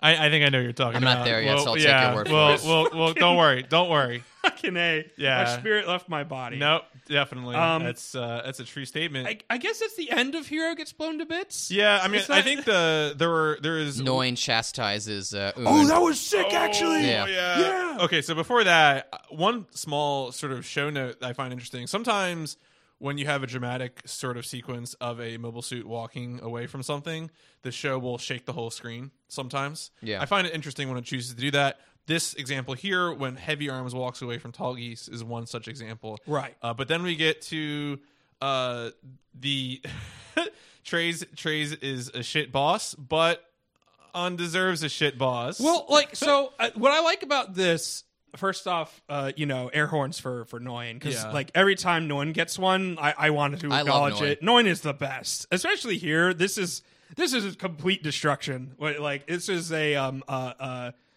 7 golden letter situation. Like Un says, literally give it. Oh, wait! I think you got the meme backwards. No, I did. It's because you're supposed to say 5. You're supposed to say 5 golden perfect letters, is actually but 7. I actually said the so correct number. you actually said the correct number instead of the wrong number. Instead of the incorrect number. All right, we'll don't worry about Well, it. mostly because my concern was not to dig too deeply into the joke now, but my concern was I was going to say 5 golden letters, and then someone listening would be like, that perfect has 7 letters, and I'll be like, yes, that was the joke. That was the joke. It's a nice physical reversal too, because earlier Un. Oh, the slap. More slapping. Slaps Noin, but this time, Noin's relaying Treize's orders. All right, Un grabs the mic almost, and then Noin definitely moves to the side and puts her arm up. And yeah, it's exerting some physical force, right, and some agency. Well, what we learn in that scene is that Noin let herself get slapped that first time. Yeah. That Noin could have gotten in the way of that slap, and Noin respects the chain of command, and so therefore just let it happen. And I guess it's just, didn't we have a listener explain that that's like an official, like, means of there was some discussion of like military discipline, right? Yeah, I don't defer to that. Yeah. That seems fair. Again, whatever. none of us really have a military backgrounds, Nope. or family really with voluntary military backgrounds. Anyway, Right. I just read it as an allusion to Noah's famous slap. Well, it just seems to be the move. I'm not sure if it's a custom baked into the Japanese military. I'm not sure if the creators are cribbing on what they think is a European military tradition. Sure. Yeah. In the final scenes of this episode, Troa is driving away with Heavy Arms undraped on his mobile suit carrier. We see a shot of Troa in his enormous cab with like at least 6 seats or whatever, extending into infinity. It's like that meme with of Aang looking at all the past avatars, right? But it's Troa looking at all the seats, in the extending into infinity. No, that's correct. And and so I was like, oh, what happened to Hero? And apparently Troa just leaves Hero bleeding profusely, stuck in the grip of Heavy Arms for this whole drive. Who knows how long? Troa got there on an airplane. I don't know where he gets the mobile suit carrier from. And then he's just driving with a man who clearly needs medical attention, who by every account, everyone in the show is like, he must have died. He must have died. He must have died.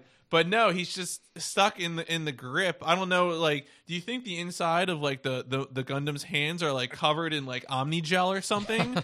You know, a little Bacta to help you get back to work. You know, like separate from the logic of what you're talking about there. There was a part of me, because I agree. I also laughed when I saw this, but there was a part of me that did sort of appreciate the image of Hiro like literally stuck in the fist of a mech. Like I enjoyed the sort of like, you know, this is not what the show is going for, but Hiro really is trapped by this like this ideology, this like weapon of war. Like this is all he knows how to do.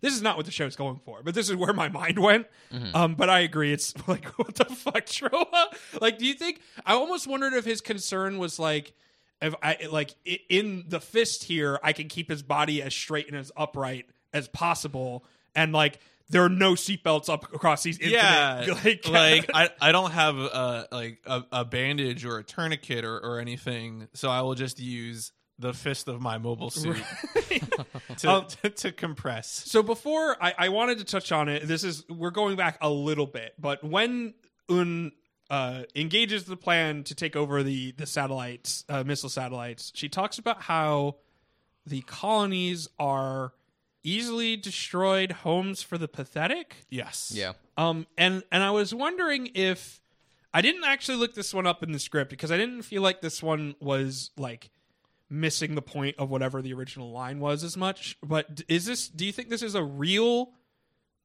like facet of her beliefs, or is this just something she's saying to sort of like paper over the fucked up war crime she's committing? Like, does she actually believe a Wu Fei style people with strength, you know, should be able to fight off something like this, or they should have thought about something like this, or is this just her letting herself do Gundam things? series tend to other the inhabitants of the colonists. Yeah. So I just view it as in line in that tradition. I think that's probably fair. Yeah, I think It's that's something lesser that's than right. Earthlings, as awkward as that word sounds. Right. No, I think that's fair. The colonies can be flattened with the most minute of attacks. They're insignificant worlds for the pathetic. I guess then, do we want to do we want to be bewildered? No, that's the next Do we want episode. to explore the whereabouts of hope? That's oh, right. Wait, no, that's the song from Trails in the Sky. That's right. Whereabouts of happiness. That's where we are now. Yeah. So the Gundams, we've spent a lot of time being in the Gundams and seeing them receiving transmissions from various sources. I am really impressed that the Gundams are able to generate a audio notification for someone signaling them with a light. Oh yeah, because Katra's got the like. It looks like a studio light. Yeah, like it's just like a little lamp that you're flashing on. Like, that's fine, whatever. I mean, I'm sure they signal, in a what's the word I'm looking for? Begins with an S. Not surreptitious. Is it surreptitious? Stealthy. Stealthy. Yeah. surreptitious. I mean, I think that's the word you're looking for. In a clandestine manner. Yeah. I mean, so that also made me laugh when I saw that. It seems to me that Duo, because Duo here talks about how he kind of is looking for allies, but I think mostly he's just looking for someone who will actually talk back when he just wants attention mostly. Yeah. And Katra is finally someone who acts like a human. Yeah. Mostly. We also see the forces of Oz digging up the remains of the Wing Gundam. I really enjoyed this scene because I think when I had first, in terms of trying to understand the Zex character in this series, in episode 9, when Zex says that he can't possibly be the king of the Sand Kingdom because he's sullied his hands, I had sort of taken that to mean that he had used violence to get his revenge. But watching this scene and hearing him talk about the Wing Gundam, I think maybe I can't tell if Zex really acknowledges the extent to which he has fallen in with Treize's love of romanticized war, because I think that's what's coming across for me 100%. here is that Zex very much loves dueling. He loves the idea of being destined to fight and this and that, and then that is really what prevents him from being the heir to the Sand Kingdom in a way that Relina, the best character in the show, is. Right. No, I mean it's very clear that he romanticizes the sort of combat. Like, really, he should just take up fighting games. if Trey's and Zex played fighting games, they would find an outlet for this, Right. like unhealthy sort of interest in competition. The name of the fighting game is Endless Duel, Right, exactly. which is exactly what Trey's and Zex want. Right. It's For someone so obsessed with dueling, though, he shot a few pigeons earlier on in the show, and he has yet to actually do any other fighting. Trey's here. Trey's. Well, yes. that of course also betrays the nature of aristocracy, is that True. they never actually want to. They claim to love the meritocracy, but the meritocracy is designed with the central flaw that if you're already set up to succeed, you're going to succeed 99% of the time. Right. They make a comment about how the Wing Gundam has been completely destroyed, and I understand intellectually what they're saying. That all the things that are important that make a mobile suit work or don't work no more. It's no good. Visually, they probably should have shown more of it being destroyed then, because it looks fine. It looks like obviously doesn't look fine, like, and it looks like most of the pieces are still there. The Gundamian's still there. Well, right, and like, Or should I say, loose scraps of Gundanium? the God Laser is there. Zex bends down and picks up the joystick. He looks like he's ready for some MS-DOS TIE fighter. The capes are back, too. I wonder if they signal victory.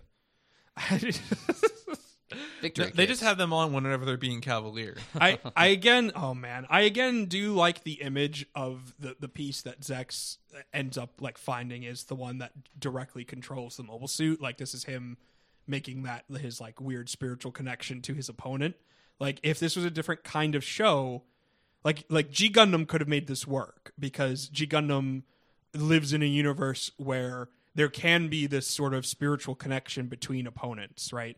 This is something that Hunter x Hunter codifies at one point. It actually, one of the characters talks about how two fighters of equal skill, before they actually clash, there's a moment where both of them are philosophically like eyeing each other up, and in that moment there's infinite possibility, and the fight crawls to us. Like, do you see what I'm saying? Yeah. Where that type of show can allow for that sort of thing, and it not be a disruption of what the rest of the show is doing. Like, Zex and the way that he and Trey's and the way that they both sort of shrug and let the Gundam pilots get away after their battles betrays the rest of the show in a way that is like not necessarily like ultimately undoing the show, but this is why it has such trouble figuring out what kind of show it's gonna be. It's because it wants to have its real mecha cake and eat the super robot cake as well. Like That's too many cakes. yes, it's and that's what is it? He takes, and that's as many as 4 10s, and that's terrible. That's terrible. That's terrible. There's a nice moment, too, between Zex and Noin. Zex asks can I bring the Gundam to the Lake Victoria base? Like, he doesn't pull rank with Noin. No. I like the intimacy between the two of them. Compare that to Noin and Lady Un, for example. Right. So, yeah, my next note here, Zex wants a run back. That's what it is. Like, he wants it on his first to 10. Destined to do battle. I love how clueless these characters are. Zex wants to fix the suit, and Noin's like, why? Why the fuck? Of course you want to rebuild the God suit. Yeah, it's actually, this gun was a really good gun, and I think maybe it's like, we know as the audience that Zex wants the run back, Right. and he's like, somehow Gundam. I mean, I haven't watched beyond episode 13 at this point. Right now, as of the time of this recording, but I know in my heart of hearts, Zex will rebuild Gundam Wing, Yes. and Hero will get it. Yes, that's correct. going to happen. Yes. I don't know how, but it's going It's to me, happen. the spoiler boy. I'm here from the future to confirm that you're to correct. confirm that this is going to happen. But at the same time, I think what you're saying, Steven Hero, is correct, because like if we were playing like a video game in which we had just defeated like our enemy who had a powerful weapon, we would want to take the powerful weapon and use it. Yes. That would be our thought process. Right. Or at the very least, somehow repurpose it to do something with it. And so, yeah, like, of course you want to take this and make, like, we only have one tall geese. What if we had two tall geese? We tend to dump on Un for not realizing the full potential of the Gundams, but the Gundam pilots themselves do not realize the full potential yet of the machines that they operate, or the mechs that they operate, Right. which is From a viewer's perspective, i.e. my perspective, that could be frustrating sometimes because it eliminates stakes, or the Gundams can eviscerate anything in their path. The text has stated this, and they have these little squabbles like, oh, I don't know if we can do this. We need to stealthily get out. No, you don't. Well, so I think that there's a lot of work not being done in the writing to address what you're talking about, right? The writing feels like a very, like, there are certain works where you can just tell that there was not a lot of effort put into avoiding the obvious sort of problems you would run into. Sometimes when you're writing a narrative out, you have the end point and the beginning point, and you just kind of woodly until you get to it, right? What was that like again? Yeah. Woodly. Okay. Once you woodly over there. Yeah, technical term. Well, because the reason I say that is because, like, it's that thing where we were discussing in previous pods where it's frustrating to not see how Lady Une disseminates information, or it's frustrating to not see how the Gundam pilots get their missions. Because if we got this information, it would be clearer where the deficiencies are on either sides there. Yeah. And it would be harder for the writing to do its work, right? Like, which is to get to whatever the end point they want to get to. And the other reason this is happening and working out this way in a frustrating manner, like later in this episode, we'll see Death Scythe just use a big bazooka to shoot a bunch from an airplane. And I'm like, that seems pretty effective. Yeah, that's good. Like, you should probably do that like a lot. Yeah. Like, Might should help your buddies out there. Just give everyone a big bazooka, right? Like, why not? that really frustrated me because I was like, wait a minute, why didn't they make all 5 of these Gundams heavy arms then? Right, yeah. No, it's like, why did we build a stealth Gundam? No, well, it made me wonder, is this one of Death Scythe's features? Yeah. So Zex wants to run back, Destin to do battle. Here we get another scene with Treize speaking with Lady Une. Yeah, so before we have a thornier issue of yes. Regional and national signifiers to get into in the back half of this episode. There was a light one that I wanted to touch on because we don't need to revisit it when we get into the scenes in Moscow. Treize makes this comment about how the people in Moscow understand Oz. And I'm wondering, is Treize meaning this literally, like there are specific people, or is he somehow playing on Russian signifiers to be like, the Russians appreciate war. Yeah, the Russians appreciate the boot of fascists. Yeah. It's like almost what he's saying there. Right. In a way, like, no, I had the same thought. I assumed that this I read it literally because I think there's a lot of Romefeller members literally, in Moscow. Yeah. No, I think that's correct. Okay. I mean, it could be either or. The first time I watched it, that was my assumption, was that literally there are just aristocratic people in Moscow, because, like, why not?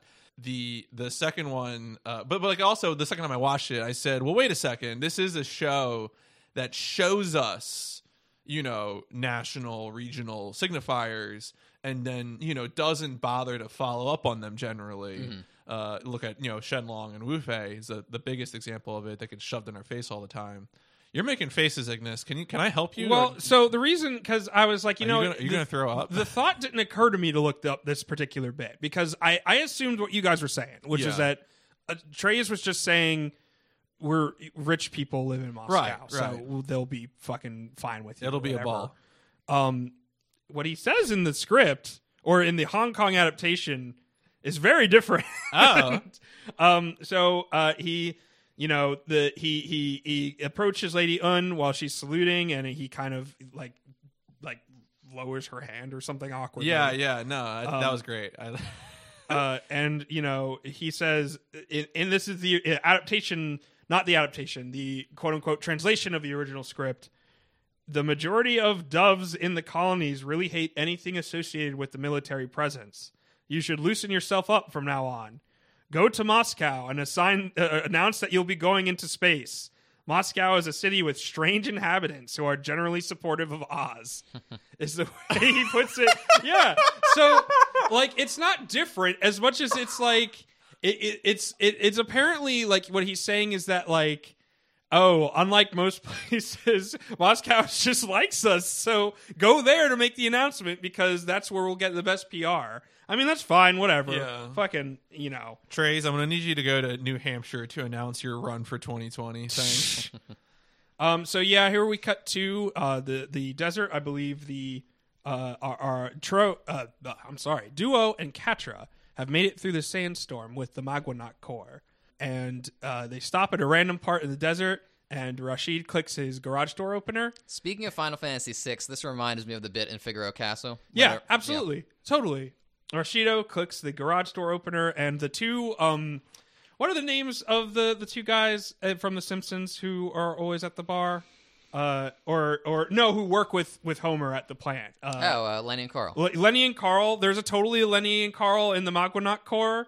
Like the two guys who we see talking, like who remind me of the three old men from Cowboy Bebop. Oh, glasses and mustache? Yes, glasses and mustache. Abdul's glasses. I'm not sure what mustache. Oh, yeah, that's right. Yes. So the Magwanac Corps show up, and the Simpsons guys let us into the town. Well, really, they let us into the secret garage door base, where we see more of the Magwanac machines. We see not only the sort of the MS Team version of Sandrock that we've seen the rest of them walk around in, but also some hover tanks. Yeah. The hover tanks are excellent. All pretty good designs. I like them for once. No, I enjoy them. I like them a lot. I like everything I like a lot of things about the Magwanacs, not everything. So we meet here a figure named Sadaul, and Sadaul appears to be a rich, some kind of benefactor for the Magwanac They Corps. also address him as like a commander, right? Or a general or something? I thought. Commander Sadaul. Okay, yeah. Commander Sadaul. Yeah. Okay. I did leave a note, who is this guy? Because they don't really explain it. Mm-hmm, yeah. I can pick up from signifiers, like he's definitely got sort of your stereotypical Arabian prince thing going on, where he is, or Arabian, it doesn't have to be from Arabia. Sure, yeah. Middle Eastern prince. We could go, we learn a little bit more about the Rabarba family. Rababa. Yeah, thank you. No, wait. Okay, I want to confirm three things. We learn that they're wealthy. Yes. We learn that they're pacifists. Yes. Right? Because that's what he says. That's what what Catra says. But we don't know why they're wealthy. No. It's like we know that they're independent, wealthy pacifists. But we don't know the Winter family in specific. Yes, yeah, the Winter family yes. specifically. Yeah, Duo says one of the few influential powers of the Arab nations is what Duo says in his exposition. Yeah. And Catra, he says that he had to disinherit himself. That line's interesting because I read, revisiting Gundam Wing, having forgotten everything, I assumed that all these murder babies were orphans of some sort. Right. And it sounds like Catra had some agency in deciding to join as a Gundam pilot, if you read that. I without going into it, I have read what his deal was. Is it stupid? I did that when we were doing our character bios. I had to dig into a little bit of the characters and figure out what I could talk about and what I couldn't. Yes, it is. I mean, it is insofar as like this whole thing isn't great. I mean, okay. So when we get to the Magwanac town, I don't think they ever name it. The hometown, the Magwanac hometown. I wanted a name for my notes I was taking. Yeah, me too. There's a lot of broad stroke signifiers with regards to these Middle Eastern people. Middle Eastern even is not like the best terminology. Like, who knows where these people are actually legitimately from? I wouldn't describe any of it as malicious. Nor would I. But problematic, certainly. Sure. Yeah, it's lazy. I feel like I would call it lazy, right? You're trying we're trying to tell them they're from this part of the world that we really aren't going to bother to study and reproduce in an interesting way. The biggest thing, the issue I had was the white savior archetype with Catra. That was my biggest beef. So, yeah. I mean... that's the most blatantly offensive. There's some they lightly exoticize the region, especially with the dancers, but it's limited and it's not malicious, like Ignis said. So the belly dancer thing is especially rough because that's definitely not a thing. That's nothing. Right. That's because that's one of those things. Whenever that's one of the things why I prefer. I feel like I it's better for me to say lazy because I think lazy includes negligence. Right. Yes. Where yes. negligence is when someone says negligence, what they're saying is that you should have done better. Right. Well, and the main thing I want to stress, without getting too personal, I can tell you that I grew up from a similar background. My father is from Libya, and I was raised with Islam. The outfits that the belly dancer ladies were wearing is totally something you would wear to dress up, right? To dress up and take pictures. Like, that's not actually a fakey fake thing. It's probably a little bit more salacious than you would get. Like, it's very clearly like a belly dancer outfit rather than some kind of like, and they're saying that there's a fucking festival going on because the Magonaks are heroes or whatever.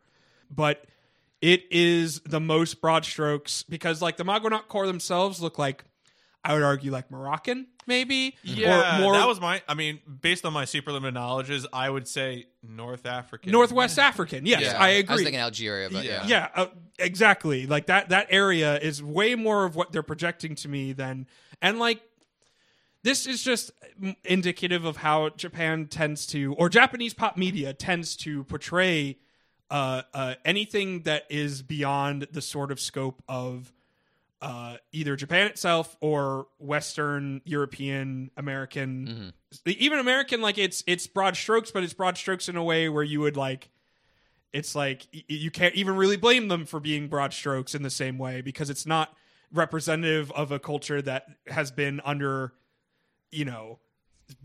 related boots. And this was something that was like Catra in specific with regards to the white savior thing, without getting too deep into his background, like they have a reason for why he looks the way he does, but it's not good. It's not. Yeah, it's nothing. That's the thing is, I mean, that's the thing too. When I look at something like this, you gotta remember, folks, it's never enough to have a reason because you can look at Metal Gear Solid 5's Quiet.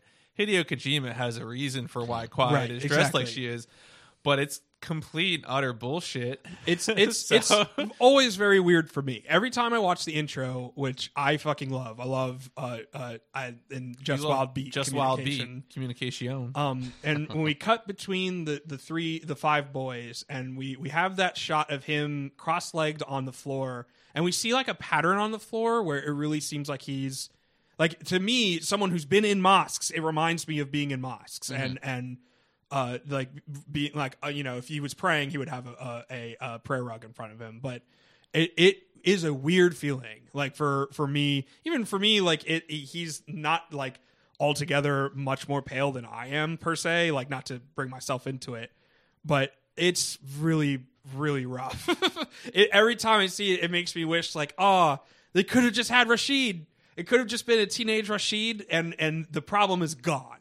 Like it. I will say, in Gundam Wing's credit, like Rashid, for example, his voice performance, it's much more naturalistic than it could have been. It could have been hyperinflated, flagrantly offensive. I was concerned when Sada Ul started talking. Yeah. I was like, oh no. Yeah, no. Definitely. Yeah. And I looked it up out of curiosity. The voice actor for Rashid, I couldn't find Sada Ul, but Paul Dobson, he's English-born Canadian. Oh.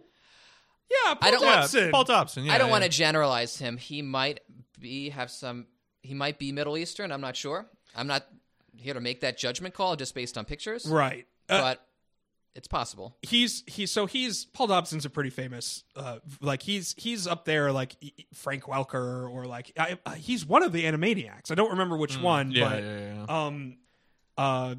So moving on to the plot of the episode.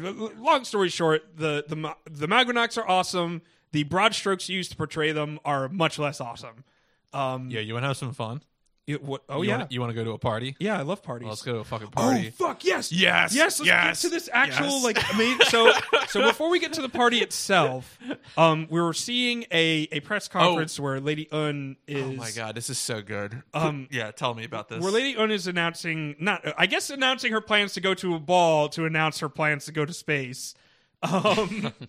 And Relina is walking by what appears to be like a Radio Shack or like some kind of future Radio Shack where these monitors are on. I love what a great fictional like sort of trope this is, to be like walking along and some kind of relevant news event is happening on a public space.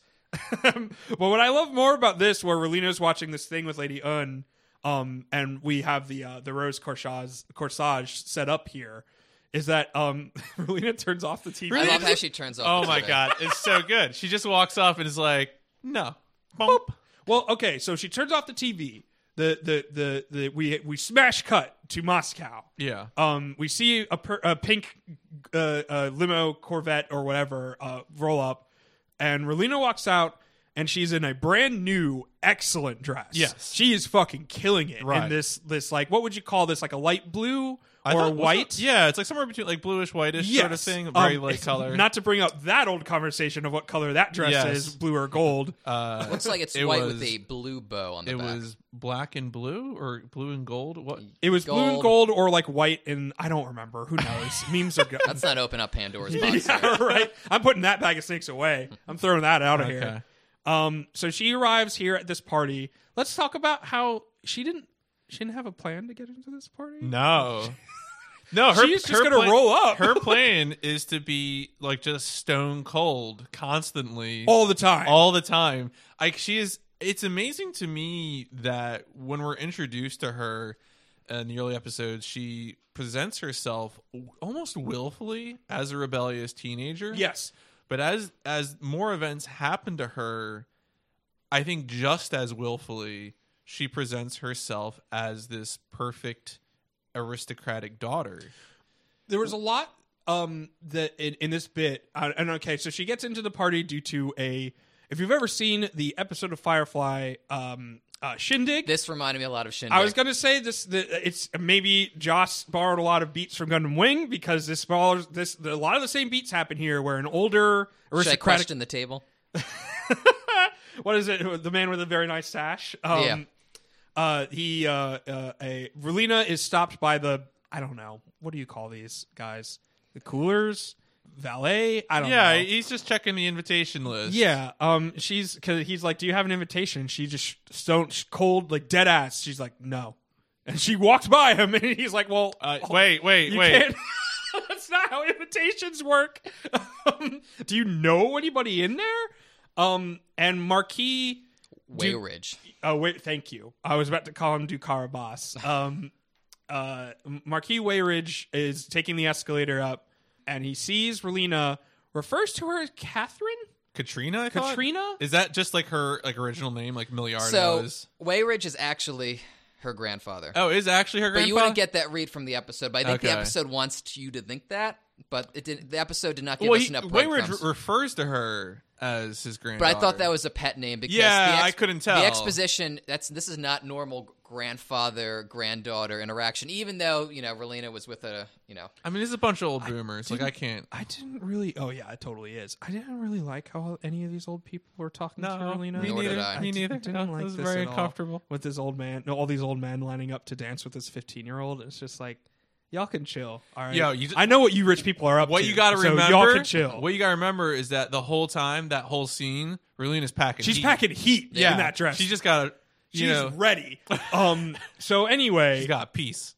she's here at this ball, and pretty much everyone loves her instantly, which is like relatable and understandable. Yeah, understandable. Relatable content.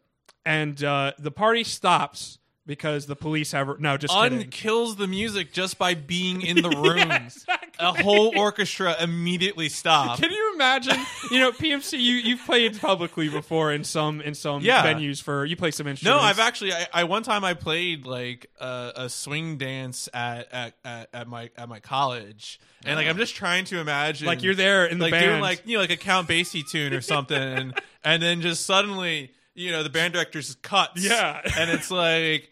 Oh, it's the dean of being a pain in my ass has shown up. Kill the music. So Lady Un, she's like, "Hey, it's cool. I was invited here too." Is I believe her actual fucking dialogue. I'm very curious if her prescription is very good for her glasses because I do not understand how it took her so long to notice Relina standing there. Yeah. Darling.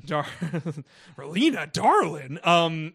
So she walks up to Marquis Wayland. What's his name? Wayridge. Spelled- No, Wayland is the That's spaceship Aliens? company from Aliens. Yeah, that's Aliens. Yeah. Spelled WERIDG. I thought it was WEHRID. Not in my- no? no, Okay. not from the all right, subs I all have. right, all right. Okay. Marquis Wheatthins has Lady Un was there to see him apparently. Right, because he had requested Trey's show up because he could be like To explain himself is what he yeah, says. you pulled a coup that brought us into an international period of violence. Like, Well, what are you doing? The Marquis says something similar, something interesting here, where he talks about how there are differences within the Romefeller Foundation regarding how to deal with the Alliance and the Sanct Kingdom. That seems to be what he's intimating, is that there were people even within the Romefeller Foundation that weren't into the Oz project. But like it's hard to tell with the writing. Yeah, my reading was also that, of course, he's part of the Romefeller Foundation. He supported Trey's rise to power. Now he's getting cold feet. Yeah, okay. That to me is a more interesting read. Like that's to me like a character who I'm. But I had to look just a bit to get. First off, I had to find out is Wayridge Relina's granddaughter. Right. No, totally, because it's one or grandfather. Excuse me. No, yeah. So Lady Un is there, but like, wait a second. You need to give me that rose. Well, that's what I was going to get to. Was that Relina earlier made the comment about military uniforms are not suited for roses.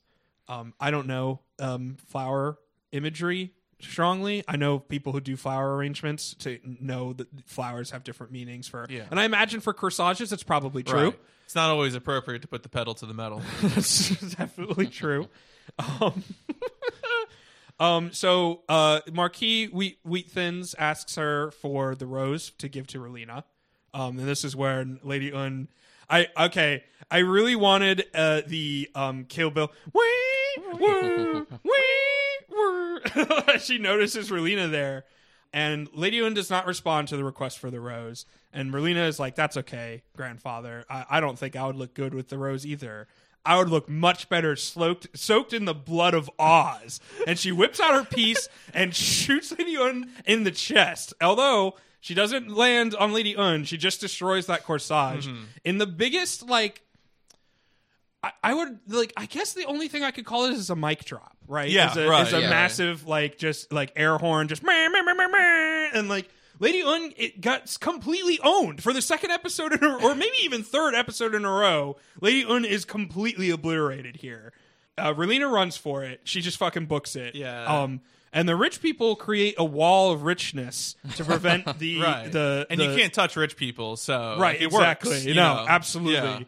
Yeah, no, damn it, we missed the opportunity to call this the Fire Festival. Well, it wasn't really the Fire Festival until someone shot a gun, I guess. So Relina books her. She's out of there. And the Marquis has an interesting line read here where he's talking about, I don't remember if this is foreshadowing of anything. He's talking about Relina's courage inspires me. And I'm sitting here I agree. This is fucking awesome. Full disclosure, I ended up watching 10 and 11 and the week that I ended up going to Katsucon just to make sure I wouldn't fall behind. And in that point, I was still directly in the funk of 7, 8, and 9, and I'm just fucking A. And when I got to 11, and I was like, oh, never mind. We're here again. Yeah. I'm back on the roller coaster. That shot is brilliant of Relina taking out that corsage. What do we get to here? I guess this is when we finally get to Duo and Catra. They find private space in the Magwanac village, and they have... Oh, real quick, one word I wanted to touch on. Wayridge said, we're all great fans of the girl. What is Gundam Wing and the word fans? Because Major Sally's a big fan of Hero. Hometown, too. Yeah. It's the adaptation. But right. I agree. We're all big fans of that girl. What the fuck? It's definitely not the phrasing I would think of for that. I agree. We admire her spirit, maybe. Her courage, or which is something that he says we're all big fans of that girl. Anyway, Duo and Catra find a space, but they don't. We finally have a situation where they're going to talk, we're going to hash it out, we're going to learn things about each other, but they don't say anything of substance. Not a goddamn thing. The thing that we learn, really, is that their initial, very vague order was word for word identical, right? And that they had the same basic, Duo has a line about how he didn't think his life was worth living, and then an old man gave him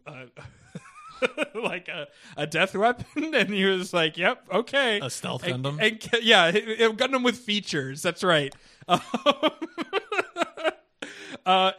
Catra doesn't Catra at no point jumps in with any details about like, oh, well, unlike you though, I grew up rich, and so I was comfortable my whole life probably, and maybe I had pressures from like other factors, but I definitely wasn't ever struggling to survive at any point. And then an old man gave me a Gundam and told me to fight rich people, and I was like, fuck yeah. Sounds like you've been arrested or being interrogated. I met the old man. He gave me the Gundam. He told me to target Oz facilities. Well, it's definitely like it was frustrating again because this was the opportunity for someone to be like, I work for Dr. K, and it's like, oh yeah, my guy's name is Dr. Steve, and you know, fucking actually come up with some idea of who these boys are. Like it really like. It other than characterizations, other than choices, we don't know anything about our main characters yet in a way that is like, other than Relina, who is the best main character, it's really frustrating in a way that like I would call inept, right? Like it's inept to assume that your audience is going to be invested for this long based purely on the aesthetics of robots, you know? But yeah, so they talk. We have that conversation. Revenge for disrupting the colonies is what Duo says. I wish we would seen that disruption. It would have been nice. Yep. Yeah, it would have helped us situate the flow of things much, much better. Same word for word orders, but nothing about the other Gundams. So they received the same word for word initial thing, but none of them said, oh, by the way, there are 4 other boys. Yeah. No, it's. I mean, to me, what the script is preoccupied with is foreshadowing things. But the problem is that you have like severely weakened your narrative in order to withhold mysteries, right? And that's just, it's not presented in a way that I think creates suspense. Yeah, it just creates a commercial value to the show, as if here's the show to sell toys. That's all. Yeah. Okay. Yeah. No one uses the word fans in the original script. Says we all support her. That's it. Yep. Well, that's a fucking, that's fucking it. better line. Right. It's just it's fucking A. Right. So okay, so then we some Oz boys show up in the Maguanac town, and they're like, "Hey, can we get some food and water? And also, do you mind if we post guards fucking everywhere?" And while we're posting these guards fucking everywhere, we're gonna surreptitiously plant some bombs around your village.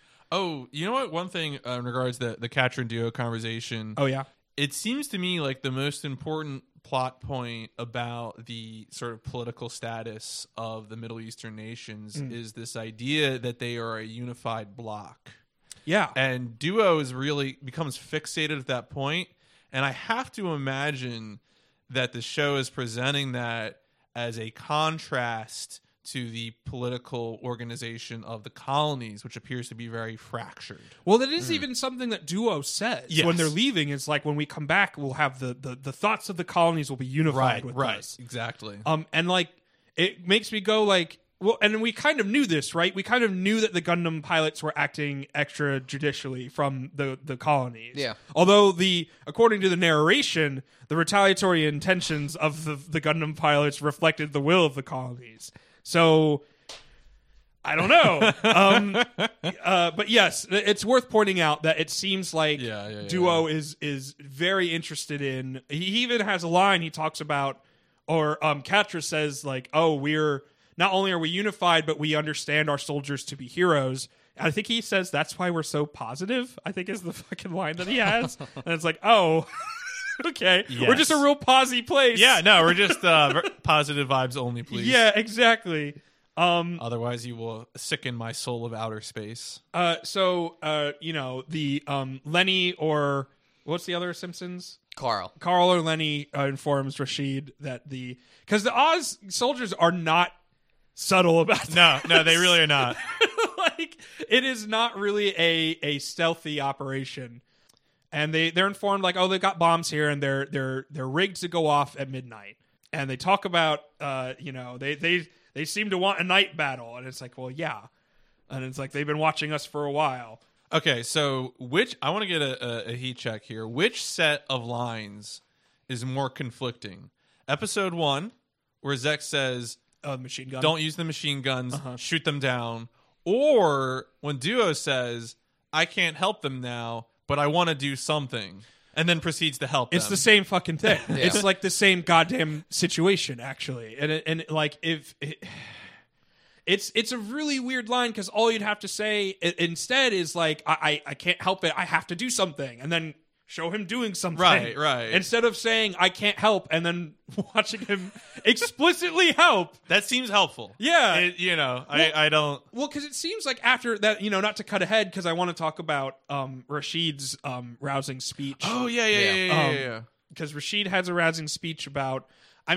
so I got the gist of it. The speech itself is terrible. Yes. It's a bad speech. It's Gundam Wing. My boy Rashid does not give... This is not an Aragorn charging the Black Gate situation. Not the gift of the silver tongue. No. But I understood the gist of what he was saying, which is that, like we live in, a time of peace comparatively, and we've been trying to fight against Oz, and these Gundam pilots will eventually be the tipping point here. Mm-hmm. And if we support them now, their victory will benefit us. I did like his last line about, you should be thankful at this opportunity to extend your goodwill before they help us. There's something very, like, again, I don't want to get personal. There's something that rang very honestly, like, Arabic about that. Mm-hmm. There's something, like, I have a hard time explaining the specifics of that, but... I'm curious if Gundam Wing came out post 9/11, because viewing it through the lens of post 9/11, how that might have changed. We know it started airing. I imagine most of the localization would have been done pre 9/11, because we watched this show. I think all of it. Spring of 2000. Yeah. So I think all the localization is pre 9/11. Mm-hmm. Right. I'm curious how the show would have handled this if it came out in 2011, for example. If it came out even 1 year later, it might have been something like there was not even talking about the translation either. I'm just talking about the straight source material. So here's a small anecdotal story, not about Gundam Wing, but similar vein. You two are probably familiar with Full Metal Alchemist. Yeah. Full Metal Alchemist involves a population of people called the Ishvalans, and the Ishvalans are similarly coded in the way that the Magwanak Corps are coded. One time, I was watching an episode of the television show Full Metal Alchemist. This was when the first show, not the Brotherhood? Not Brotherhood, okay. Yes. The initial run of Full Metal Alchemist. And this was in its run on Toonami. So this was some years back. I fucking ballpark 2006 or 7, something like that. I don't fucking know. It was a midnight run episode. I remember specifically watching something previously with my mother, who was asleep on the couch behind me. And I was watching anime because now she was asleep, and I was like, yes, anime time. Just like everyone in my age at the time. And this was one of the episodes getting into Scar's backstory, and so explaining part of what happened to the Ishvalans. Silver hair, right? Yes, Scar is one of the primary antagonists. My mother, who I didn't realize was behind me and awake, was watching along with me. And she is very sensitive to portrayals of Arabic or Middle Eastern or Arabian or Middle Eastern peoples in media. And she said, and I quote, "What is this shit?"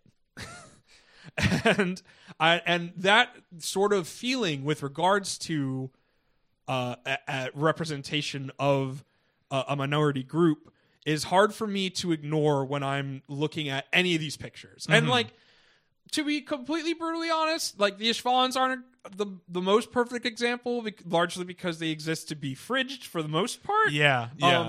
But the Magwanak Corps and the Magwanak Village, other than containing like broad strokes that I would call shitty, they're at least heroic. They're at least portrayed as good people trying to do what's best for them. I mean, I think we're missing a lot of context. Sure. I think there's a lot of questions about a wealthy...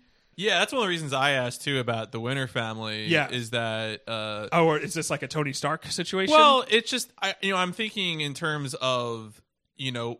for a show that was written originally in the mid-90s and then localized in the 2000s, what would have been the sort of lazy signifiers that have been relied on? And if I had to guess, I would say it was typically wealth derived from natural resources, Right, from oil or- from yes, oil is yeah. the OPEC big nations, one. yeah. Yeah. So that's one of the things I was thinking, because I think what you just said is right. That what we see is independence from the alliance, their own suits, Right. their own deal, and then but we again, what you said is that whether for laziness or it's withheld from us intentionally, Right. we don't know what the foundation of that power is, of that independence. Right. I wanted to comment here. Duo's hair is very long. This is something that isn't like extremely clear all the time because we don't get to see a full. And sometimes he's wearing his hat, and sometimes he has it like really like a thin ponytail that's long. And this time we see his he's let it out like a little bit more. Yeah. So some of the dancers we saw with Lenny and Carl show up and give him some flowers, and I really would encourage our audience to listen close to his reaction, because I've never heard a man more. Is it plussed or nonplussed when you don't have a strong reaction? I get this fucked up all the time. I say nonplussed when I really mean Nonplussed. He for me. Wow. Well, but then he's very excited to give flowers to Catra. He loves regifting. I Yeah. believe you were the one who That was- pointed out yeah. that he is Duo is the regifter of the Gundam boys. Yes. He's definitely like, hey man, check out these flowers I got. For you. I enjoyed when they after completing. So we see the Oz soldiers attempt to move in on the Magonak village. The Magonaks, having seen this plan ahead of time, have already begun the process of evacuating their citizenry, and they keep referencing the two like mountains or hills. And there's a point where Lenny or Carl says that they are going to run to the hills, and I said, well, were you going to run for your life? Run for your lives. So this is when I get to my next note. Well, my second to next note, because my next note was the Magonaks rule. Yeah, Now, this is the political organization I want to follow. This Yeah. is these are my heroes. Just rewrite it, Gundam Wing. Just have it be about how dope the Magonaks are. Even someone like Abdul, for example, he has more characterization for me, and I don't know if he even speaks yet, than every single character in Gundam Wing. A few things I wanted to note, too. So there's 40 Magonak soldiers. They each have their numeral on their shields. And I looked it up. I'm not an expert, of course, but 40 is a significant number in the Quran, apparently. Oh, yes. So I thought that was a nice touch. Yeah, I on mean, their part. 40, I think also going back through various religious traditions, because there's 40 shows up in the Bible Old as Testament well. Yes, right? it does. Yeah. Well, yeah, you'll get crossover there when it comes to Old Testament. Right, exactly. Yeah, that's why I said, going back through various traditions, right? 40 is always kind I of thought showing. that was a nice touch on the part of the creators. Yeah, the numerology, which this isn't, but kind of is, comes into numerology in Gundam Wing, Ignis. Did you know that the names, Un, and Duo? Shit. Well, God, until you reminded me. God damn it. All I was going to say was that... Sorry. No, I'm just kidding. Many mainstream anime plays with numbers as being significant. Repeating numbers, especially 4 is in this case, obviously not. They're referencing something else. But 4 is a death number. Especially when it's repeating. 4 repeating is a common sort of obviously 4 to the floor means you're dead. what I was going to say was in the Western Judeo-Christian tradition, when we think of bad numbers repeating, we're thinking of 666 or 616. Apparently, that either of those could be. Oh, I've never heard of 616. I believe This it. reminds me of the Simpsons quote with the Stonecutters episode. Not 911, call 912. That's the real number. That's the real number. Despite being an expert on Xenogears, I am not actually a Bible scholar, so I can't really help you with regards to the number of the beast thing there. So this is where I have my note. I can't help, so I'll help. Yeah. So I'll jeopardize the mission to help.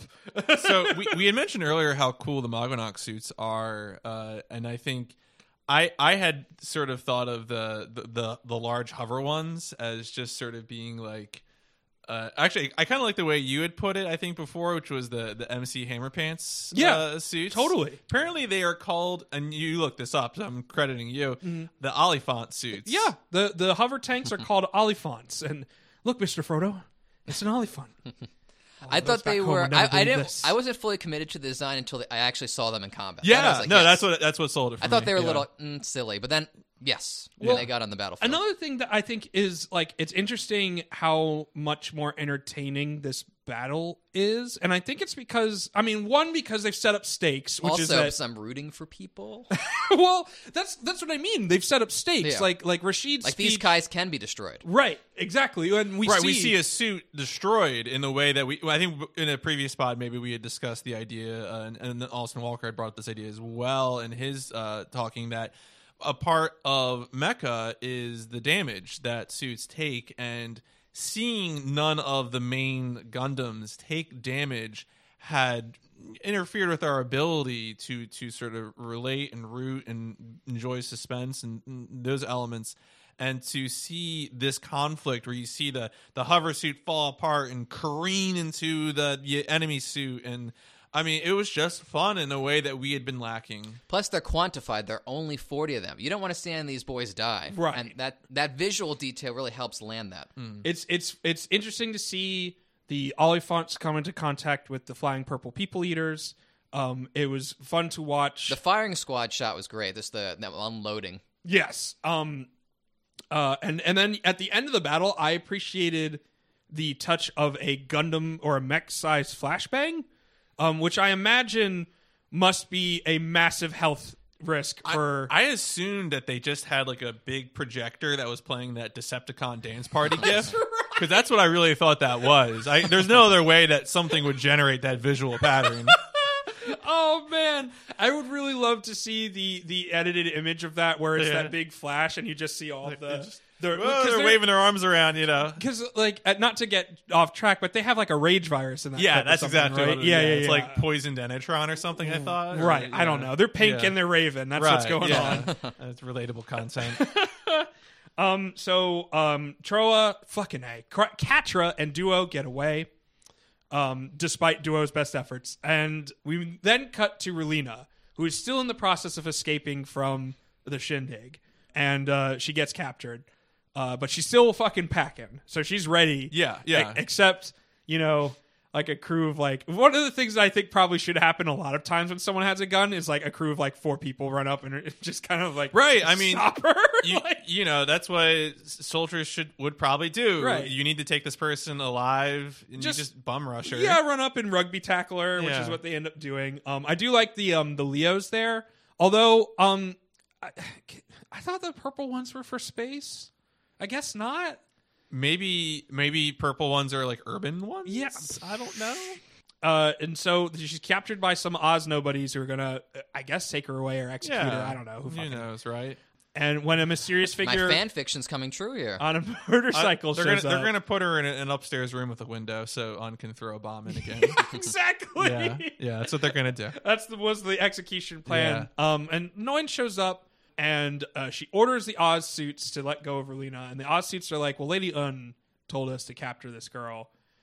And Noin headshots one of them. Do you understand that she shoots off someone's hat and then says, "This comes from the top"? Oh my God, I did not. Wow. Noin is the best. If anyone comes out on top in these 2 stretches of episodes, it's definitely Noin. Noin finally gets one. I adore Noin in the show. Yeah, she's really cool. So she shoots that guy's. Okay, I don't know guns. I don't know marksmanship. Yeah. How did she do that? How did she do that? Did she shoot the toppest brim of the hat? Or is this a Shishio situation and every Oz soldier has an iron plate on their forehead? If you remember later in the scene when I remember thematically the rose. Yeah, the top of the head. Relina is like, "Hey, aren't you Oz? Why are you helping me?" And then Noin shoots the emblem off the fallen hat. Yeah. And the hat doesn't move? No, not even a little bit. The emblem just falls off, which is okay, sure. So I think that moment is meant to signify where Noin's true allegiances lie, which is with Zex. But I think my canon was more that she just really hates the graphic designer for Oz and hates that lion. Well, I think what's cool about it, I think you are right that Noin's allegiance is to Zex primarily. Right. But I also think that she is authorized to do this by Treize because Treize's primary allegiance is to the romanticized spectacle of war. Right. And he has to keep enabling Zex. Like, Treize is just like rolling up his sleeve, prepping his veins, and says, I need more of this Zex plot line. Right. Just put it straight into me, I do also want to point out that none of those men who rugby tackled Relina took her gun. She still got it. Oh, yeah. When Noin gets those guys to leave, she points that gun directly at Noin. And so we get here, and it's fair to say that Noin is not as into Oz, it seems like. Or at least that's what she... Noin has expressed, I think, reservations as much as she puts those to the side in favor of doing whatever. I think once she realized how bloody the coup was, that's when she started to turn. I think it's when she got slapped. I think when Lady Une slapped, she's like, fuck this. Yeah. I'm not into this anymore. And I think that's it for Whereabouts of... Whereabouts of Hope is the name of that song. So, I mean, we're going to move into our famous segment in a second. But before we do that, what's your guys' temperature on this stretch? I know we talked before about enjoying it, but now that we've hashed it out, what do you think? This is an improvement on last week? Yes, you think? Definitely an improvement. I think the biggest thing I wanted to try and take away from these episodes, especially as we're getting further in, I know we have expressed concern and frustration over trying to gauge whether or not these characters have an arc, especially our main set of characters. I feel like Hiro, who kind of takes center stage in episode 10, no. And then in episode 11, I would say that we spend the part of episode 11 learning about primarily Catra and Relina. And I think with Catra, we mostly get exposition. Catra has not changed in the course of the series. So that really leaves us with just our actual protagonist, Relina. Abdul. No, I'm just kidding. And, I mean, I wish. And Relina, I think here, do you feel like we have seen development in Relina at this point? I would argue so. Yeah. I was a little down on Relina in the beginning of the show just because, like I said, she's a satellite that revolves around Hiro. And I didn't buy the initial attraction. I mean, I bought the attraction, but the hoops she went through to follow Hiro, didn't really land well with me. Now, though, she's exercising agency. I'm digging it. I think that there is a young adult novel sort of feel to this entire show. Yeah. I think that it exists in this sort of logic that, to be honest, reminds me mostly of Super Sentai. Like, especially Zex and Treize, their logic is that of Super Sentai villains, where there is a goal of image that is more important than a pragmatic goal. And that hurts the show, too, because the show's positioning itself as real robot. You're right, exactly. And that tension sucks. Well, if it leaned into... It should just lean into Super Robot. It should. The show would be much better. The show would then become something like... No, I didn't want to say it, but it would be something else. No, I agree. I think that's exactly right, which is that the friction that we are experiencing as audience members who are, like, savvy, like, that's the thing. As a teenager, when you're not, like, listening, like, obviously you're watching, but when you're not paying attention to what is literally happening, it's very easy to enjoy. But when you're actually taking in what's being said, it's impossible to ignore that it has a severe identity crisis. Yeah. I like these episodes, too. Episode 11 was the first time where I felt the show. So the first 10 episodes, I would describe the show as very loud. Lots of posturing, lots of run and gun shooting. Yes. Episode 11 is the first episode I kind of relish these quiet moments. I'll give you two other examples from very popular television anime. Cowboy Bebop has a lot of quiet moments. It's mostly quiet. Which I adore. Mm-hmm. I remember specifically, I mean, there's like Jet looking out across the ocean, for example, but also there's a lot of great early morning shots of just ordinary people waking up and going through their ordinary routine, which speaks a lot to me. And then Evangelion, which Shinji waking up in the bed, for example, looking at the unfamiliar ceiling, really speaks to me. And this show, specifically when it's the Mogwanox traveling through the desert or Catra and Duo talking, I really appreciated those quiet moments, and I felt there was some actual world building here. Right. Even though some of it's problematic. Compare that to the Sank Kingdom, for example, which really is a non-entity. Right. Yeah, It's and I think even you're focusing on episode 11, but I think the bit with we've seen Duo and Hero interact in other contexts, but Duo and Hero in Hero's bedroom receiving orders That's is like true, yeah. the most important Duo and Hero scene that we've gotten so That's a good point. far. You know, Yeah. right. And so with 10 and 11, I'm starting to feel more like there is a better understanding behind the scenes of what the show is actually trying to be. Whereas before, it just felt like a delivery device for a checklist of things that have been useful or popular in previous Gundam properties, right? Like, when we started this project, we talked about how they intended on combining the elements of Double Zeta, G Gundam, and the original series, and like we can see this happening now, and this soup is not tasty right now. Like the ratio of these ingredients are not coming together. It's not bad, it's edible, it's food, but it's like dropping off or doing this show immediately after War in the Pocket.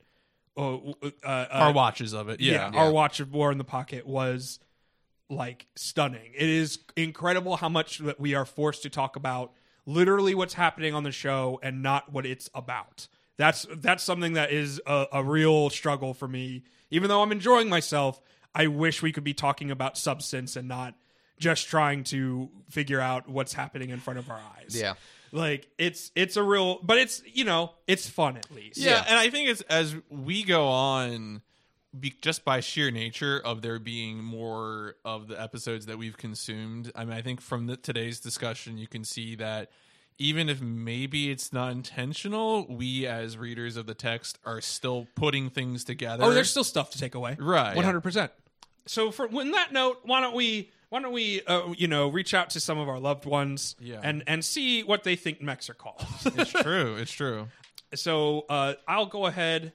This week we're going to lead off with the mythological Ford Tauruses, and my partner really latched on to the hot pink spikes coming out from the Taurus. Yeah, and she dubbed it the funky 80s robot, which okay. I appreciated. Not necessarily the most military focused of names, but neither is Taurus. It's true. My wife said Spike like a dog. Period. Spike like a dog. Yeah, no, fair enough. That's fair. Well, no, Spike's the name, and then in parentheses, like right, a dog. Yeah, totally. right. Totally. Don't say this 3 times, but my partner said Beetlejuice. Oh. All right. Did she? I'm not looking. Normally, I don't interrogate these too much. Did she? Why though? I guess I had forgotten to collect it while we were together. But the problem is, of what I've seen, we don't have any moving footage. So I just sent like a screen cap of the Taurus and the loader from episode 4. Because that's the only thing I think of what I had seen. Right. Because that's why I made the comment earlier about the Leos in the intro. Because it's like, oh, I'll just send her a clip of the Tauruses moving around in the intro. I'm like, wait a second. they're not here. They're not Tauruses. Oh, oopsies. Yeah, right. So I mean, I think all of those are good. I think I kind of like Spike the best. Spike is about like right. a dog from now on. Yeah. And then I think we collected the name for the Magwanok troop mechs, which I don't know if they have. Well, we specifically singled out Rashid's, which is the number 1. We did, and that was because the rest of them largely look the same, but Rashid's has a fun little wing or fin signifier. Why don't we, Trilogy, do you want to lead us off? We'll just go backwards. So I got 2 possible suggestions here from my partner.